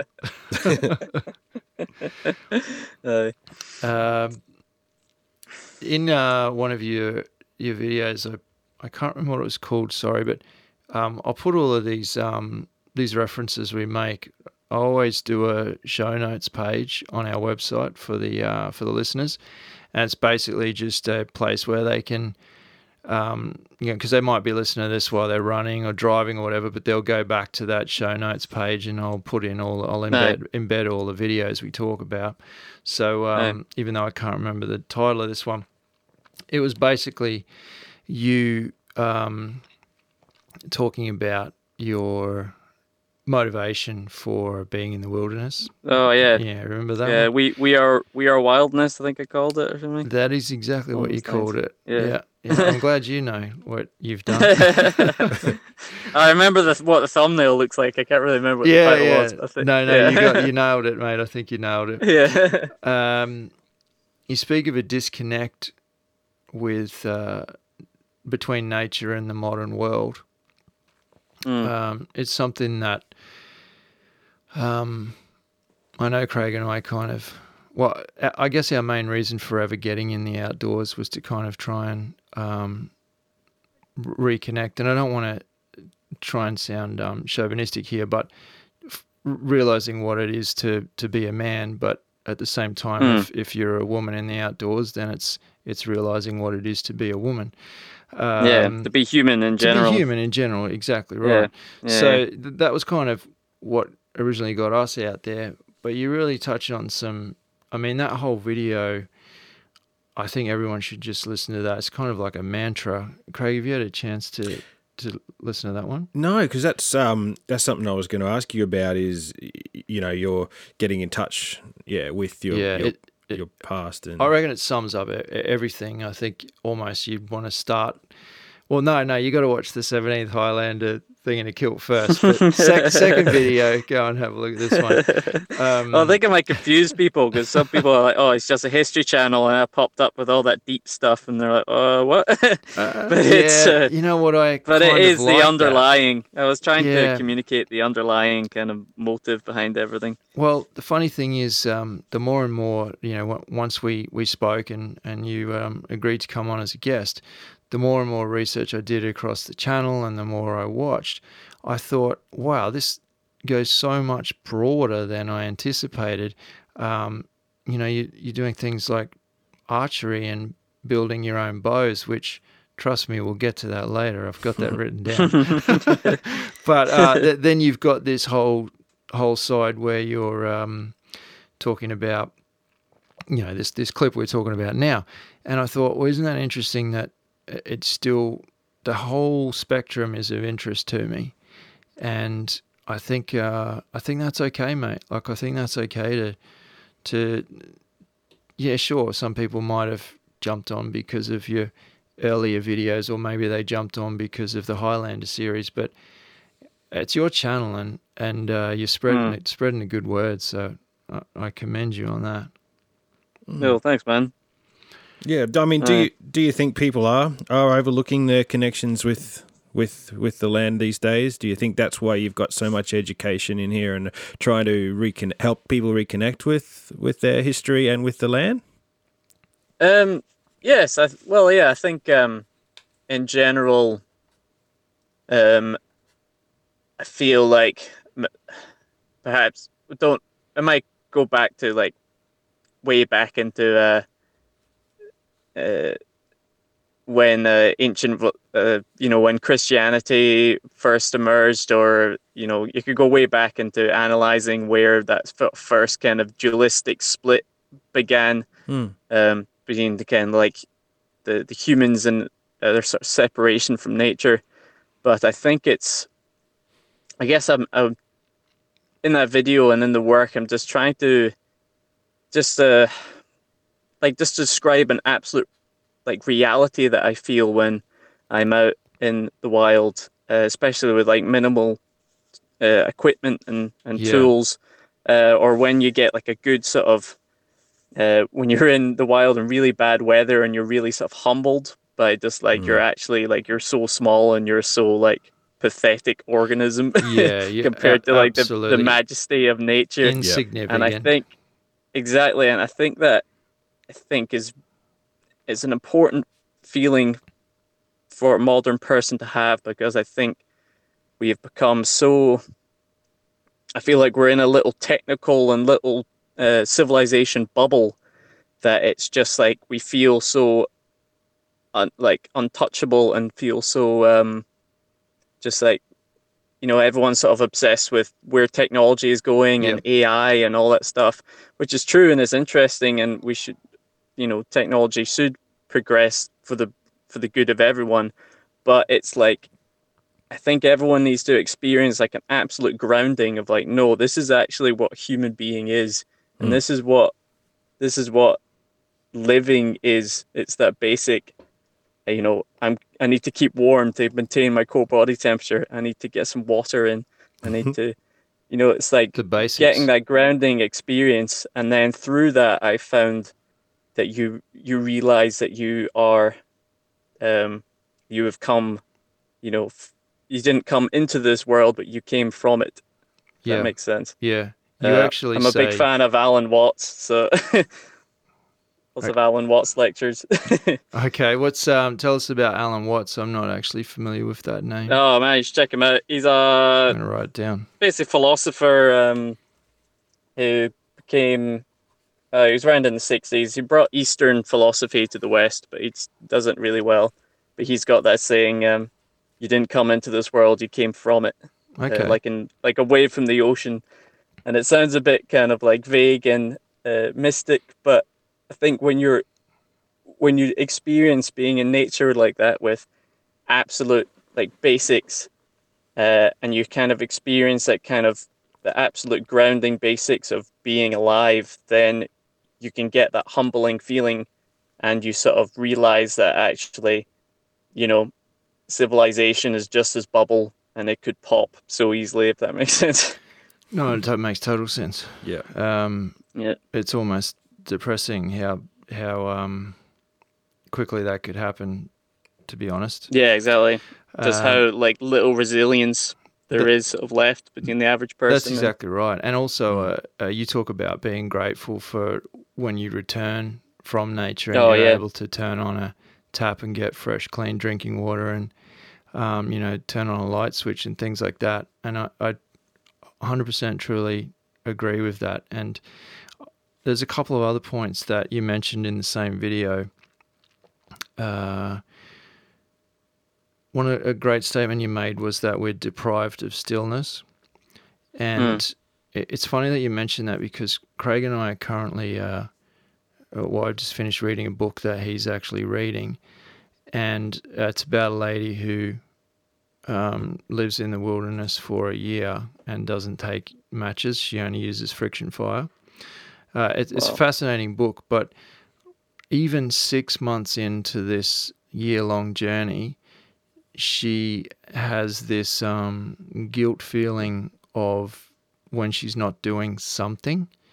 Like there's this inbuilt thing in our society where you're not allowed to just sit under a tree and watch birds and smile and breathe fresh air and listen to the stream. Like, you're not allowed to do that anymore. Why aren't you taking photos? Or why aren't you doing this? Or why aren't you sending emails on your phone? Like, it's crazy. So I could relate to that. And another one, on the same sort of thing is, you mentioned being alone with your own thoughts. Mm-hmm.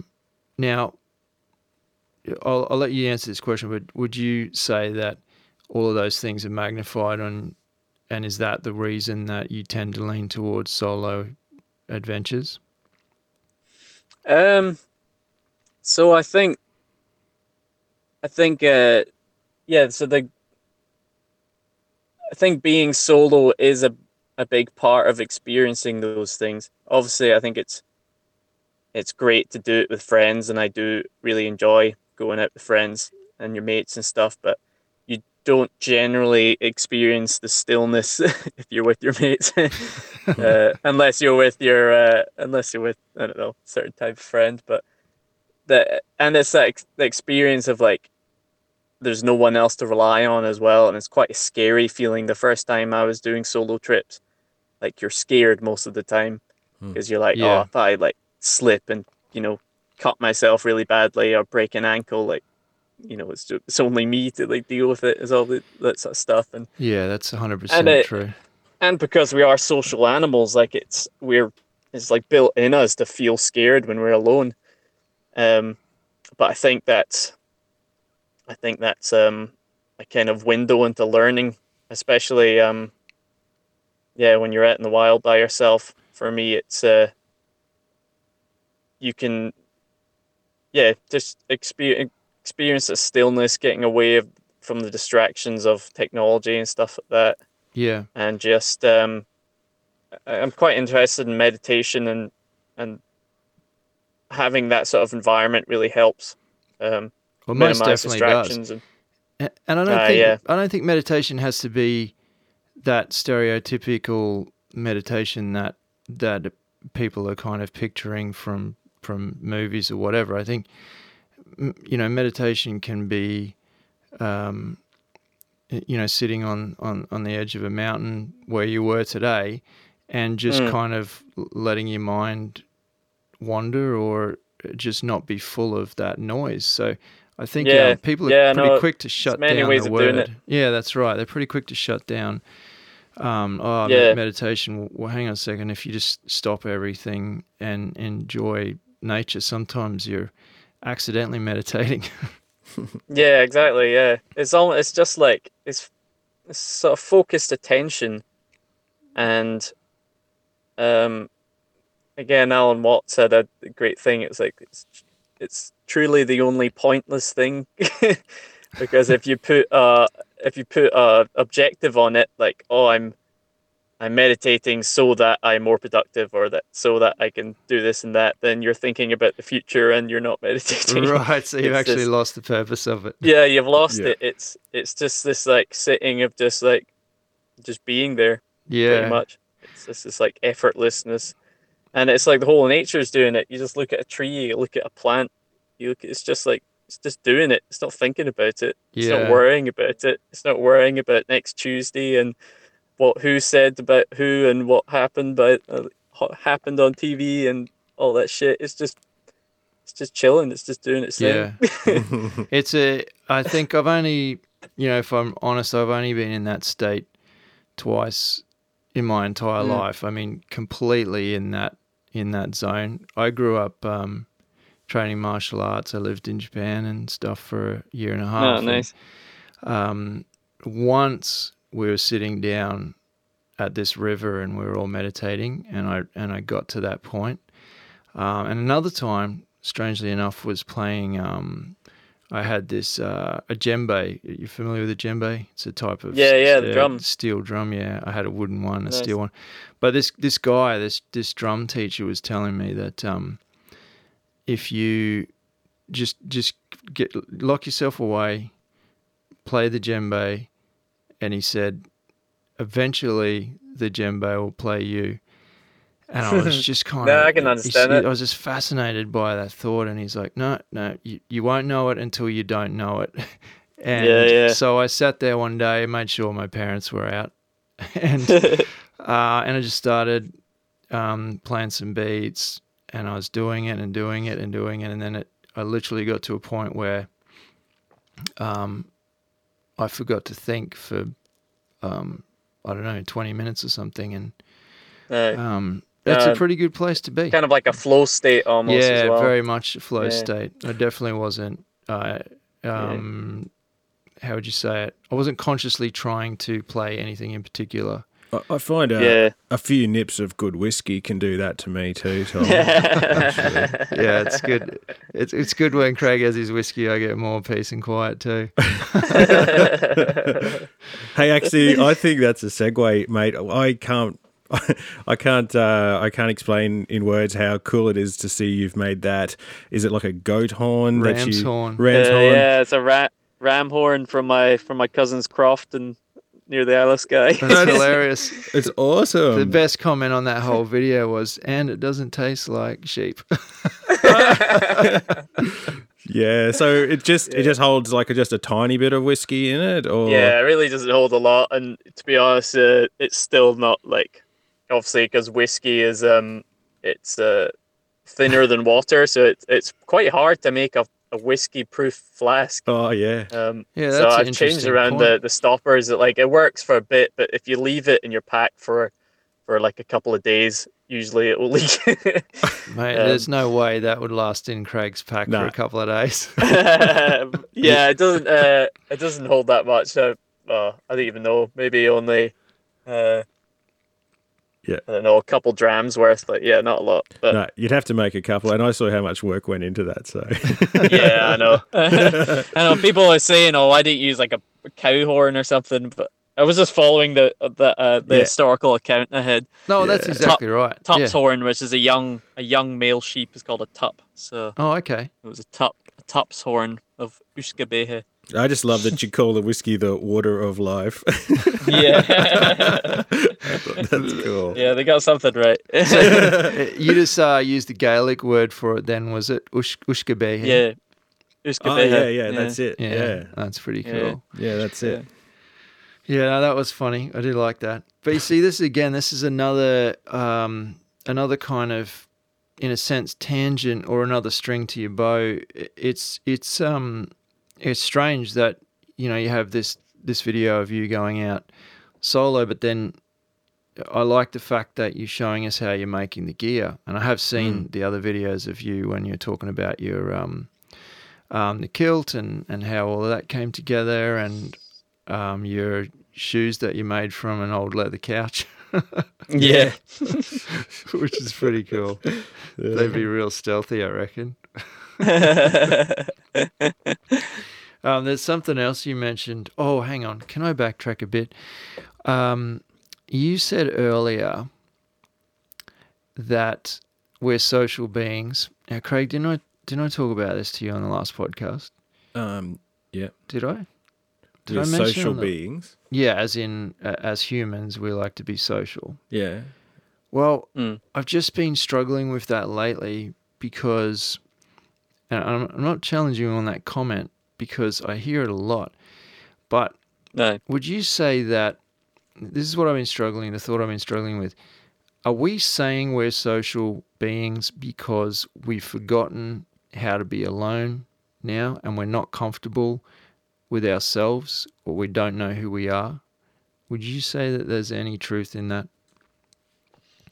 I still think biologically we're ultimately social beings because it's what made us survive. Yep, fair call. And it's why people say like the kind of social anxiety, and the reason why we care so much about fitting into the tribe is that if we didn't fit in, then we might get banished, and if we're banished, then you're going to get eaten by a saber-toothed tiger pretty quickly. Yeah. But I think in terms of the benefits of being alone, I think there is. So it's kind of maybe you could getting away from, you might say, our primal nature of constantly being part of a tribe. But I think there's many benefits of experiencing solitude. Yeah, no, that's a fair call. You see, Craig, that's why I get really smart people on, just to shut down my theories. I guess why I say that is because the more I spend time alone in the wilderness, last week I was fortunate enough to spend 3 days out there, 2 nights in a cabin, a remote cabin, and then I hiked from the cabin. Where in Australia are you guys? So we're in Brisbane, or near Brisbane. Oh, okay. Yep. And this was down on the border of Queensland and New South Wales. And then the third night, I decided to hike out into the mountains and just take my hammock. And I have to say, mate, I have to thank you for that, because I was definitely kind of channeling my Scottish Tom at that point in time.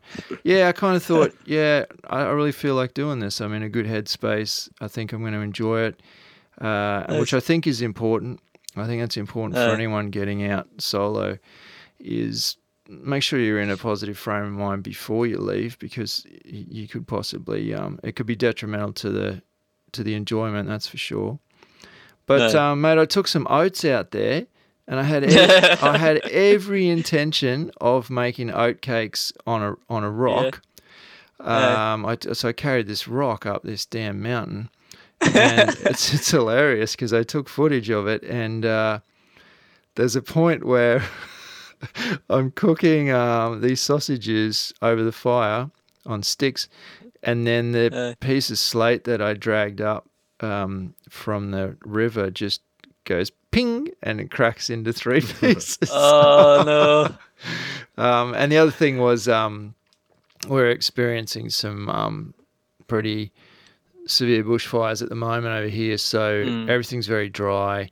And I had an extremely small fire, and I thought, you know what, I'm not going to risk lighting another fire in the morning. Because at least I felt somewhat safer at night because I could see if embers were moving around. But during the day, you know, you walk away. Yeah, and fair enough. Be careful there. So I didn't get to make the oatcakes, but I did enjoy that video of yours as well. Thanks, man. It was good. Yeah, it really inspired me. I thought, oh man, that's making me hungry. Admittedly, I was going to make a much more sweet version than yours. Yeah. Well, the garlic ones were pretty nice. Yeah, but I'm sure the people.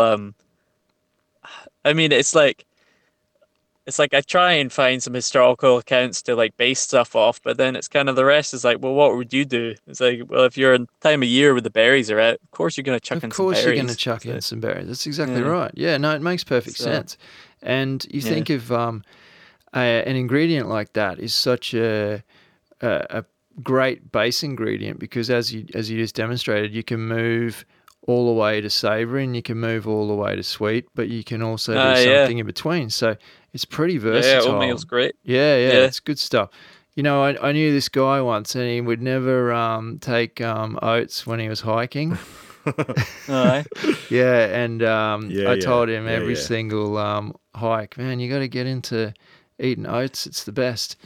And you convinced me. And then I don't think I've seen this video that Tom's got. So this was the traditional sort of food, and you make them into cakes on hot rocks, do you? So I've got a video. All right. Yeah, basically making oat cakes, cooking them on a hot slate.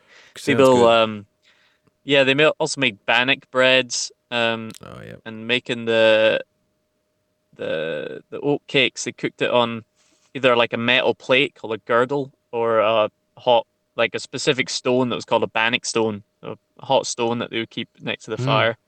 Okay. So we were just talking about bannock bread on the last episode, actually. All right. Because I do enjoy making that. Yeah. That's good stuff. And again, it's such a hearty, well, I guess you could call it a meal, but any kind of accounts I can find about bannock bread is you're starting with the flour as your base ingredient, and then you're basically just foraging whatever else you can from fruits, nuts, anything that's going to give you energy and protein, and then storing it in that bread, and it's more easily transportable and lasts longer. It's fantastic. Yeah. And it's good fun, mate. That's something I wanted to talk to you about. I mean, and again, I'm cooking over the fire last week. It was something that it's a bit of a luxury for us here because most of the time Craig and I are in national parks, which means there's zero fires.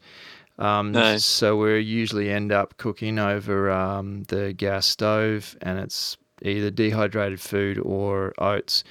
But there's I think there's something pretty primal and almost instinctive about putting food on a fire and then sitting there. Yeah, totally. Even just being around the fire. I mean, it's. I was so my job last year. It was an environmental education project. We're teaching people how our ancestors in the Highlands lived, and it was mainly school children, and even like we got a few school groups from more urban areas, and even they found it pretty difficult getting into the kind of country life and the dirt and the midges and the ticks and stuff. But as soon as there's like a fire on, then just everyone sort of comes around it, and they want to like put sticks in it and stare at it and stuff. And maybe these kids have never really had a proper campfire before. It's just like it's captivating. It's just attuned to it. Yeah, everyone comes around and stares at it. It's just like for sure. It's so primal. Yeah, it is 100%. There's I'm sure you would have heard of Les Hiddens. He's called Bush Tucker Man. Oh, yeah, yeah. Yeah, Is yeah. he quite old school? Yes, he was. Yeah. Yeah. In the 80s, I guess his show was on. Yeah. But one of his the things he said on one of the episodes was he said, "Oh, I'm going to sit down tonight and watch a bit of Bush TV." Yeah. There's only one channel, but it's really good. Yeah. Yeah, well, that's again the sort of the being alone in the wild, the sense of security you get when you get a fire going. Like, I've been in situations where it's getting dark, and you can get this kind of primal fear, which could go way back to because fire did scare away predators. If you didn't have a fire and you were by yourself, it was probably pretty likely that a lion or something's going to get you. That's an interesting way of thinking about it. I didn't think about it yeah, like that. So there's a sort of fear like that. And then when you get a fire going, you're just like, it doesn't matter what happened the rest of the day. But as soon as you've got a sustainable fire going, you just get this like relaxation of like, it's like planting that seed of order in the chaos. It's like you've got something down. And from that you can get some food, and you're going to scare away that predator that's been stalking you and stuff like that. It's just like, yeah, arguably, I mean, above, next to shelter and water, arguably you've got something extremely valuable there. I mean, if you're talking about scaring off predators, and then you're talking about having the ability to, purify water or sterilize water, heat water, cook food, take raw food and make it edible, and also warm your body. I mean, it's one of the most amazing. Yeah, that's right as well. Keep away the midgies. Keep away the midgies. Yeah, totally. Yeah. Did you see my latest video? Oh, I saw one very recently where you just got swarmed, mate. Did you? Oh, I was going to say, some of your get-ups that you wear probably don't have much protection from things like that. Yeah, I've experienced it all. Jeez. Yeah, the kilt's a funny thing. How traditional do you go with it, mate? Are you wearing some kind of woolen leggings? To be honest, I've tried both, and I do like to cover my family jewels now after experiencing the worst. Yeah, well, there's one of our listeners sent me an email a couple of weeks, probably a couple of months back now, and I won't tell you the whole story, but basically he dropped his on the way to the shower block. He dropped his underwear in the grass, and then couldn't find it. And on the way back with his head torch, he went, "Oh, there they are." He picked them up, and when he got back to the tent, he put them on, and half an hour later, he had a giant tick and attached to his sack, let's say. Yeah. Nice. And I've had that too many times. I haven't had that. I've had them in a lot of other places, but I'm so grateful I haven't had that. The area, and I mean, it's funny, the area in Scotland that was filming those initial Highlander series is the worst ticks I've ever experienced in my life. Is that right? Right. Yeah, that far. It's just got way too high deer population. We've got a big problem in Scotland. The deer population is way too high. In that forest, that state, it just had so much deer. So, but they're horrendous. But actually, the worst ticks I've ever had was in that forest, but in modern clothing. I just had, my t-shirt was a wee bit small for me. Yeah. So it was sort of riding up my back on my backpack. Oh, wow. So just in an area of my lower back, I got nearly 40 ticks. Oh, what? That's disgusting. That's really bad. Yeah. Oh, yeah, ticks they're not fun. I was complaining that I got 3 on the last trip we did. We don't get that many, jeez. Holy heck. Did you think they're just, like we call them, a bush tick, or are they some paralysis ticks that you can get up there as well? Or you only get the one type. Yeah, one species of tick, but yeah, they can carry Lyme disease. Oh, wow. Jesus. Which it depends. Some people are super paranoid about it, but then like some areas of the Highlands, it's just like you can't avoid being bitten by ticks no matter what you do. Like obviously, like you tuck in your socks and you tuck in your t-shirt, put insect repellent around and all that stuff. But still, it's like, I mean, yeah, I've probably got some on me right now. Just like if I could do, I got one on my leg right now just from walking around. Are you kidding? Yeah. So there's just like there's so many of them. It's just like. Yeah, you just got to deal with it. Kind of just takes your mind to thinking back 200 years and what people would have had as defense. I don't know. Yeah, exactly.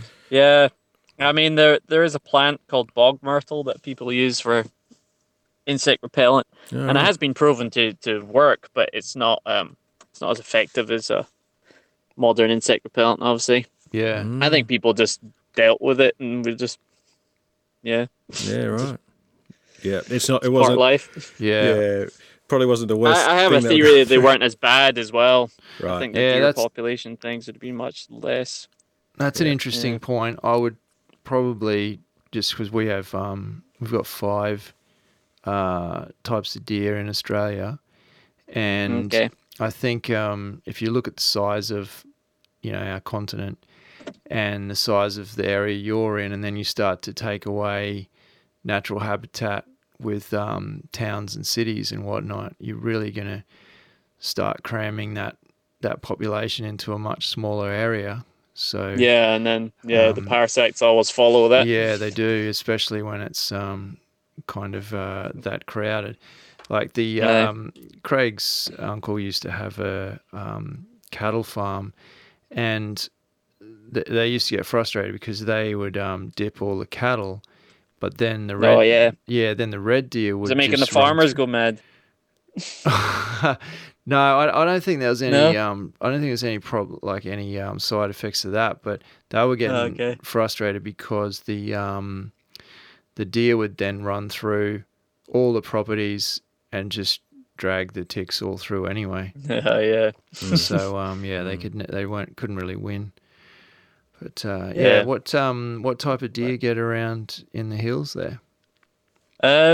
We get 2 native species of deer in Scotland. You get the roe deer and the red deer. Oh yeah. And up in the Highlands, it's mainly the red deer. So they're the kind of classic Scottish one that you see. Absolutely gorgeous. And the roe deer they're smaller. With small antlers. You do find them up in the Cairngorms, Central Highlands. But it's really as far north as they go. And then, of course, we've got introduced ones for hunting. We've got fallow, and we've got like a Japanese deer and stuff like that. Yeah, right. Yeah. When you say introduced for hunting, are they high fenced, or or some fool let them out into the wilderness by mistake? What do you mean, the deer? So the fallow, do they just run around? Yeah, they're just in some estates they're just left to roam around. So there's areas that they're pretty much naturalized. There's even reindeer on the Cairngorm Plateau. Oh wow, that's incredible. But they're sort of they're kind of half domesticated. They get fed occasionally and stuff. Oh, okay. Yeah, most of the deer we've got here were gifts from other countries, and then they just eventually got out, and they've just run across the whole country. And they I'm sure the red deer came from Scotland, didn't they? Yeah, I'm pretty sure they did. But that's really interesting. Scotland gave us red deer and AC/DC, so that's pretty cool. Probably. That's true. We can't. I think they paid us back for. Having said that, I do. Red deer is one of my favorite animals. I can't get enough of watching them. They're just majestic, and I've run into quite a few out there and just sat and watched. The fallow are quite pretty as well. Yeah, it's the rut this time of year, so the whole of the mountains are it's really loud with all the males calling. Yeah, it's the weirdest sound for anybody around the globe who's never heard it. How would you explain that roar that they do, Tom?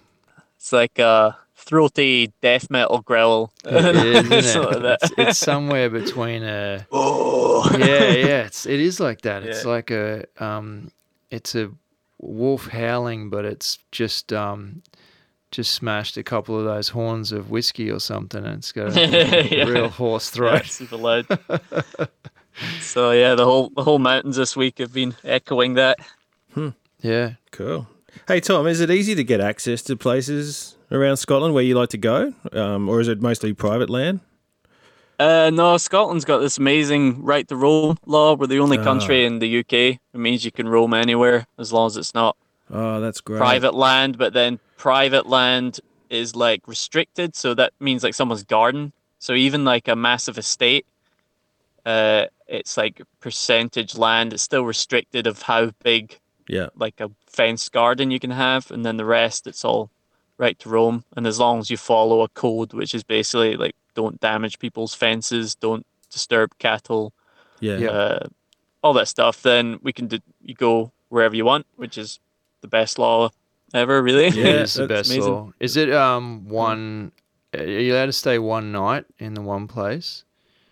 Yeah, well, I think that's one of the codes. No more than 2 nights. No more than 2 nights. Okay. Yeah, I mean it's kind of vague. I think it's to stop people just like settling places. Oh no, that's fair. Totally fair enough. Yeah. We had a guest on, Thomas from Sweden, a while back, and they've got a very similar rule over there. Yeah. And that's how he gets around. He just wanders through people's properties, and I think they've got a very similar thing where it's 1 or 2 nights maximum, and you got to move on and leave everything how you found it. So I think it's so hard to comprehend because over here there's too much of a sense of ownership and mine, that's mine, and when you think about how ridiculous that is, the land, the planet belongs to all of us. I think that those rules that you guys have over there is a pretty good exercise. I think it's almost a case study for the rest of the world to say, hey, look, you can do this and you can share it. And if you're somebody fortunate to have a lot of land, and then somebody doesn't have any land, they can still experience the wilderness. Yeah, exactly. And obviously there's still a shared responsibility in it, which people in Scotland obviously don't always do. There's still people that litter and burn places down and shit like that. But, no doubt. Yeah, it's the same that's here. It's just the small people that ruin it for everyone else. Because I say that there's actually an area in Scotland where you can't. It's around Loch Lomond. Yep. So Loch Lomond is like the closest nice nature area to Glasgow, which is the biggest city. Yep. And after just a few nice summer days, then the main kind of easy camping areas are completely trashed. So now those you're not allowed to camp without a permit. So that's the only place in Scotland that doesn't have the right to roam law, and it's because people did not respecting it. Yeah. Yeah, ruined it for everyone else. Yeah, that's always the way. There's there's a few. I've seen a few videos on YouTube of people turning up to their favourite spots in the woods, and it was either UK or Ireland, and it was just trash, and they actually spent the first hour, all of them were just cleaning up everyone else's rubbish before they actually set up their campsite. It's pretty special system you got there though, man. That's awesome, mate. Yeah, I admire it. Yeah, no. Something like you don't you just grow up kind of just it's just the way it is, and then you go to other countries.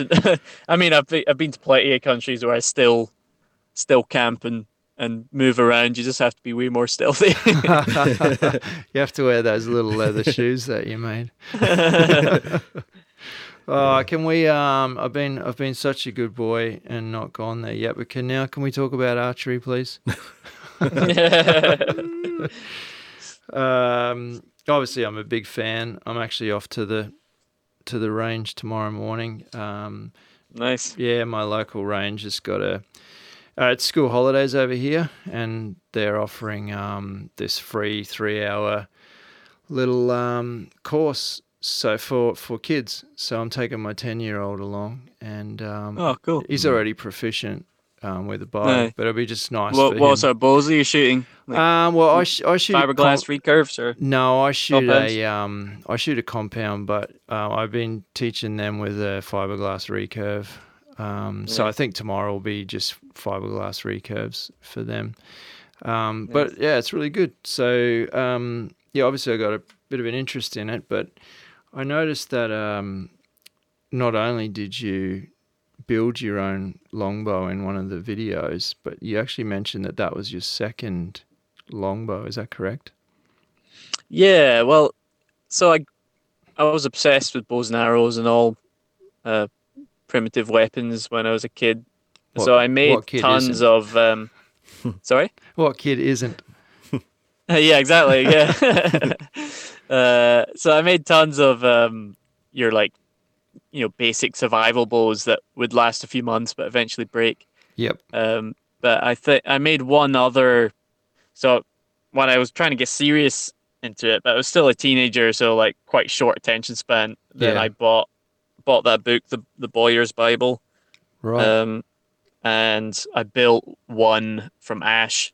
It wasn't very good, and it did eventually break. So that U-bow was, I say it's the second one that I was following a sort of guide from that book, but it was my first one that I actually, because now I'm older and I've got more patience than when I did. Time into it. Yeah. I put some time and effort, and I was very careful with it. So yeah, in that way, it was my first.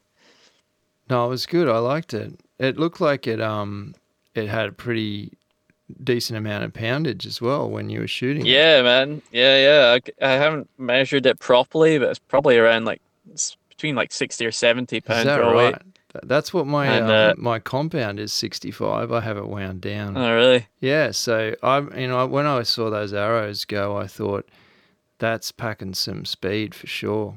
Really cool. Yeah. No, it turned out well. I'm still a bit because obviously the stave of yew I started with wasn't ideal. Yep. So there was a couple of cracks appearing that I've put reinforcements around and stuff, and every time I shoot it, I'm almost a wee bit scared it's gonna break. Oh, that hemp string did eventually break after a few hundred shots, so I need to make another one. But yeah, no, it's but good. Yeah, making a bow from scratch is just one of the most satisfying things when you can just get a bunch of sticks and string and make a really effective weapon. It's amazing. Yeah, and I see the time that you put into your arrows as well. It's yeah, it's admirable. I feel so cheap when I go and buy 12 carbon arrows now. I think it's again, like I was saying before, it's interesting that you can have this YouTube channel and essentially cover so much, such a broad amount of topics, but at the same time they're all kind of interweaved, they're all interrelated. Well, that's what I'm hoping to do, because I do have such a wide interest of things, and I don't want to be shoeboxed, or I'm refuse to have labels or anything stuck on it. I just kind of want to do whatever I want to do, but then underlying it, the more serious video I had, that's kind of the underlying the motive of what keeps me going, what keeps me making videos is that. But then an individual video might be just because I want to do it, or that's fun, or I read this in a history book and it sounded interesting, let's try it out, kind of thing. Yeah. But in that way, I think it's kind of interesting, but it's almost like the viewer's able to follow you on what you might get up to when you've got some spare time on the weekend. All right, let's build this thing. And I think that's it's good, mate. It's good stuff. Thanks, man. Now when you made that thumb release out of a piece of bone that you found on the ground, what I found really interesting about that was a Eastern technique, wasn't it? Yeah, it was one I hadn't really been aware of until a few weeks prior to me making that video. Well, were you aware of that, the way that you were holding the arrows as well? Is that something new to you? Because I found that quite fascinating. I've always just, because a lot of the things I self-taught myself as a kid to just like trying it out. Yep. So I remember with archery specifically, I was shooting my homemade bows and one bow that my parents bought me, like for years without getting any lessons. So I was naturally shooting the arrows on the right side of the bow. Yeah, I used to do that. So the opposite. Yeah, I had exactly. No idea. That just seemed to be, the most sort of intuitive. Yep. And I was getting quite accurate at that. And then I went for like a birthday present for a birthday party. My mum got. We went and did some archery, and the guy taught me to do the other side and shoot that side. And I'm like, oh, I felt a bit ashamed, like, oh, I've been doing it wrong all this time. And I remember going back and having to like relearn to shoot on the left side. And then when I got older and I realized that wait, the Mongols are probably like the best archers of all time. They were shooting on the right side. And, all these Eastern traditions, the Japanese, the Chinese, they all shoot on the right side. And the other thing is that as a kid, I had no idea about now if I'm shooting a recurve, I'll have one finger above, two below the arrow. But as a kid, I just used to grab the arrow, pinch it, me too, and pull it back with the string. And in hindsight, I'd wonder why sometimes I couldn't hold it back for very long, or it'd slip out of my fingers and stuff. So it's funny what you just instinctively kind of, you see a split second on some cowboy and Indian movie, and then you run out in the backyard and try and replicate it's like, right, I got it. You try it out. And my really early arrows, I didn't even have nocks on them, so it was just like balanced on them. So you would pinch it and also pinch the string so that the arrow didn't slip off. If that makes sense. We used to do nocks. Obviously, they were very weak bows. Yeah.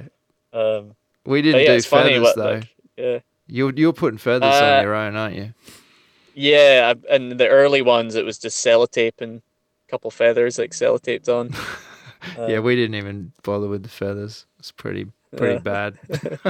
Up to 10 meters, you're pretty accurate, but beyond that, she'd fly around a bit. Yeah, they fly all over the place. Sorry, Craig, we're just bloody leaving you over there, having our own chat, and half the viewers have tuned out in the archery Keep chat. going.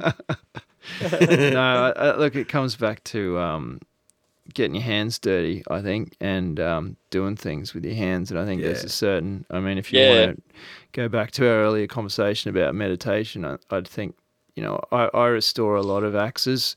I'll get really old axe heads and clean them up, and then either get new handles for them or find timber to use. And there's something about that. This sort of working with your hands is actually like, some people believe that, people don't really know what's going to happen with this generation that's grown up with smartphones and iPads. That it's literally, as soon as they're out the womb, it's just like you've got this screen in front of you, and it's like as soon as the child is causing any problems, and it's just like a screen in front of them, and they're just their whole reality is through swiping and touching a screen. So we don't really know what happens if. No, you're right. We're in that people first aren't exposed kind of to that kind of because it's much more complex,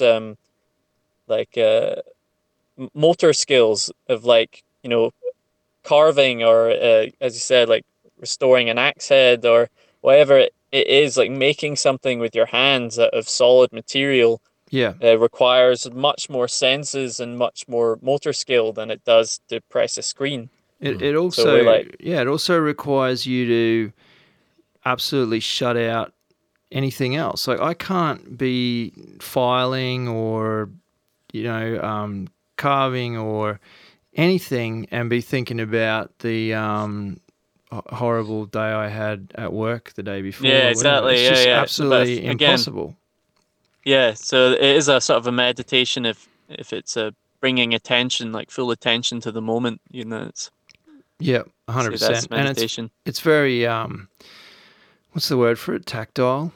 When you're touching timber, and when you're working with timber, and when you're applying that linseed oil at the end and seeing that it is, and seeing that color pop, and then feeling that smoothness, and for the next sort of day even though you've washed your hands, they still smell like linseed oil, and you kind of get some. Every time you put so there's much more senses being involved 100%. than a screen. And it lingers longer as well, you know. And then when the next time I walk in and see that the axe that I restored, I'm, you know, I get all those feelings come back because it's something that I put some, you know, some sweat into. Yeah. No, that sounds true. You guys, both of you, have such talent. Putting me to shame here. No, I really, I can't believe how much you use your hands for, you know, crafting some stuff out in the bush. That's incredible, the bushcraft that you do. What's tell us about the dirk. Is that a relatively new thing as well? Did I see you're starting to kind of investigate / trial the combat as well? Yeah. So, as in relatively new, as in for the channel, I guess. For the channel, yeah. So I mean, again, it was just stumbling across things that I could explore in the context of bushcraft, wilderness living skills, and things. Yep. And and then it was just sort of you stumble across it. So I always knew that the dirk was a famous Scottish knife, but then it was more than that. It was an everyday tool. It was a big part of the warrior honor. All oaths and stuff were sworn upon a dirk. Right. So, and then of course, because it was almost every man would have one. Like not everyone could afford a sword, but everyone would be cutting about with a dirk on their belt. Then it became, there would have been lots of martial arts attached to that. Yep. And unfortunately, like most of that has sort of been lost. The German guy Heiko, who's been helping me out, and all my videos, it's got martial arts stuff. He's now trying to rekindle the past kind of dirk martial arts that he's piecing together, lots of things. So the Highlander survival course that I taught a couple of weeks ago, we got everyone to carve a training dirk. Just everyone's out in the woods, so cut a branch and carve a training dirk, and then we just went through some basic martial arts with it. So just for listeners, a dirk, it's kind of like it's a double-edged dagger, isn't it? Yeah, well, it's mostly single-edged. The tip would have been double-edged. Okay. And it's about the blade about 30 to 40 centimeters long. Yep. Right, mainly a stabbing weapon evolved from the medieval Bollock dagger. Right. Aye. It does. I'm not gonna lie. It does sound to me like you've just tried to research all cool shit that you'd just like to run around and play with.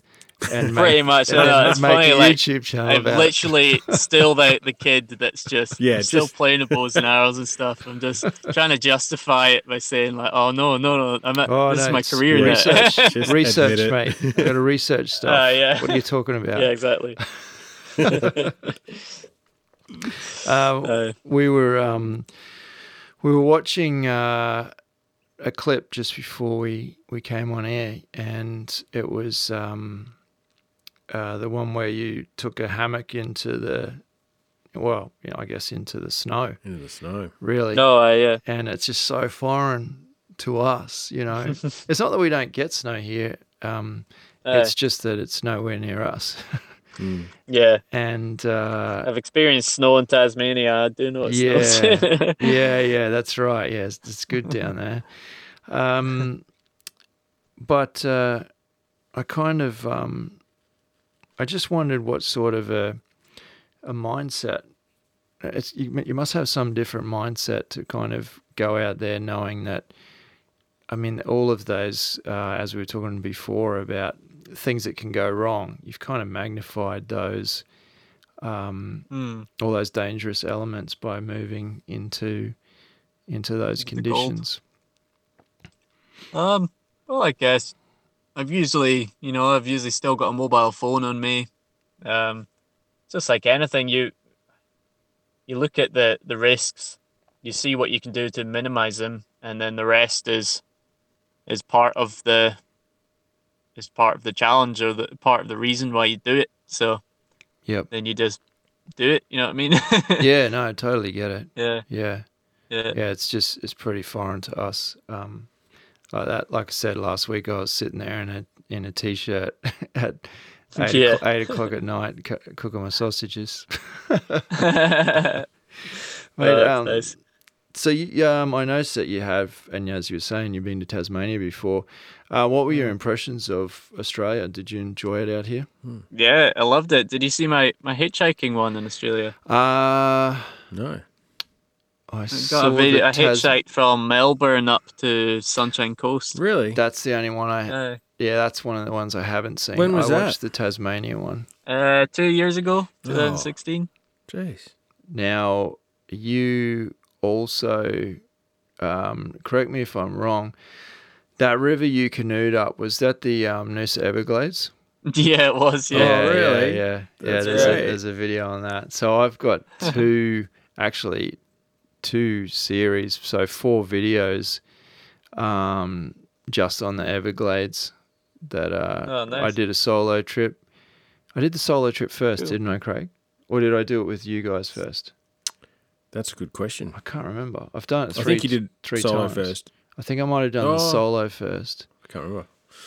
And then but then we went with Rob. We Rob. took another guy, so 3 of us went into in a canoe and a kayak. And then the last time I went again with my father and took him up through there for 4 days. But that's nice.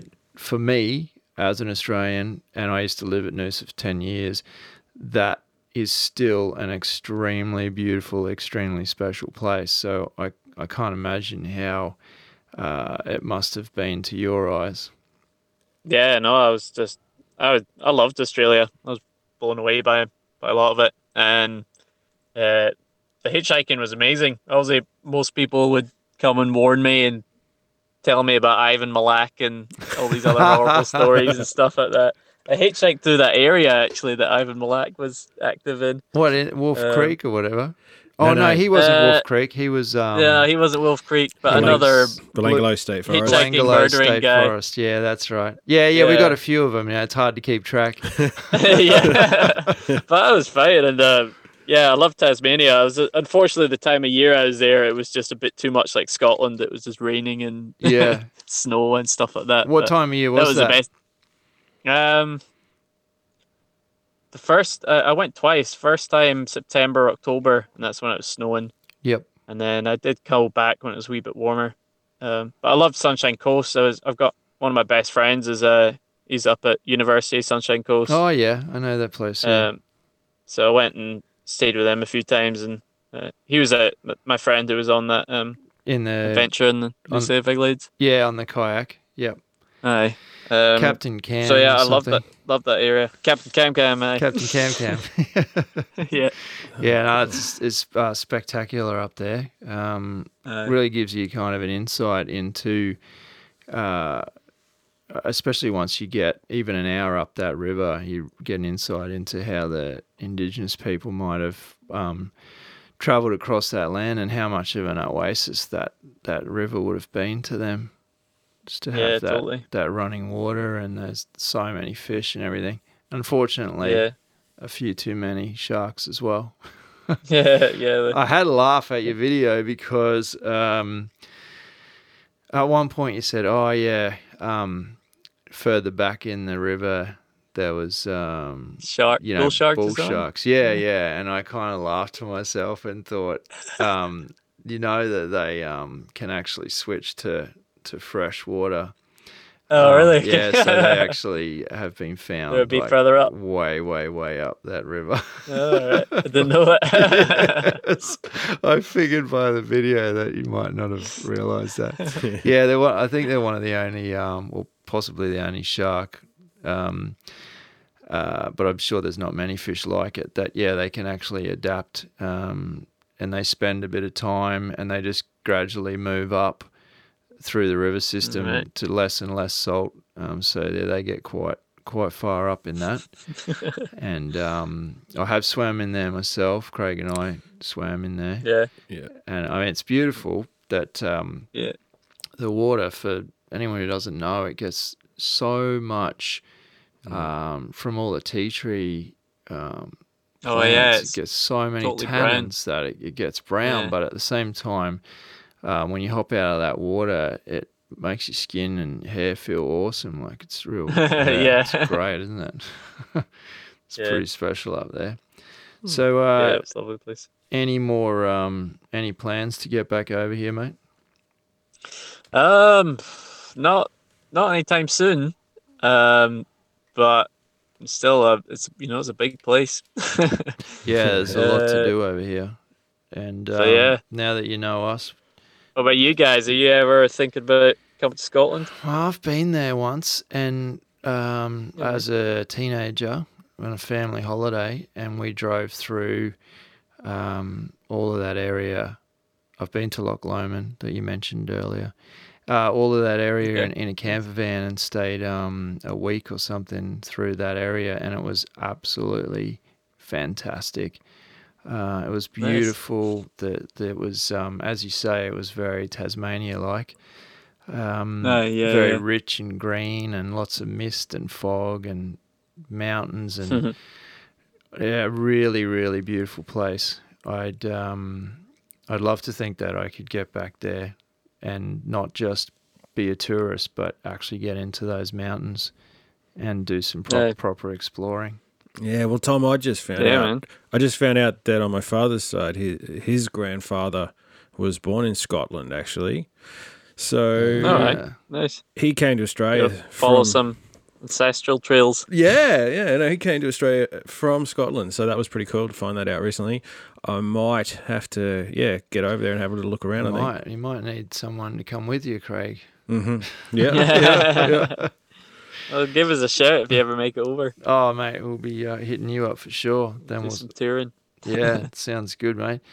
Hey, it's been an absolute pleasure having you on for a chat. I really appreciate your time. And I know no worries. Thanks for having me on. Yeah, I know that everyone listening is really going to appreciate all of your insights, and I know they're going to appreciate your videos as well.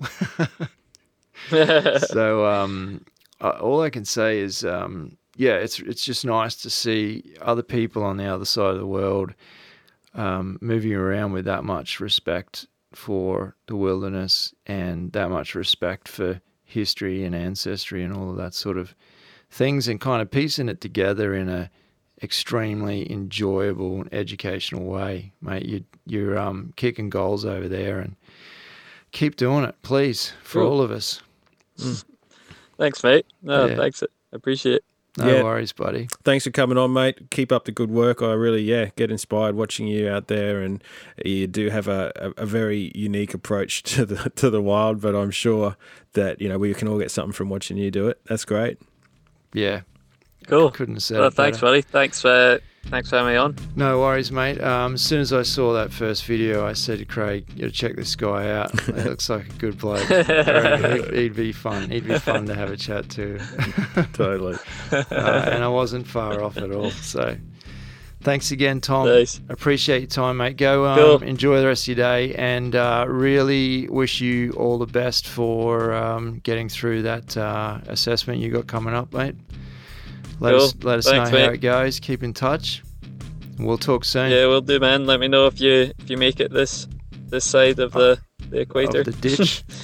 I'll give you plenty of warning. Trust me.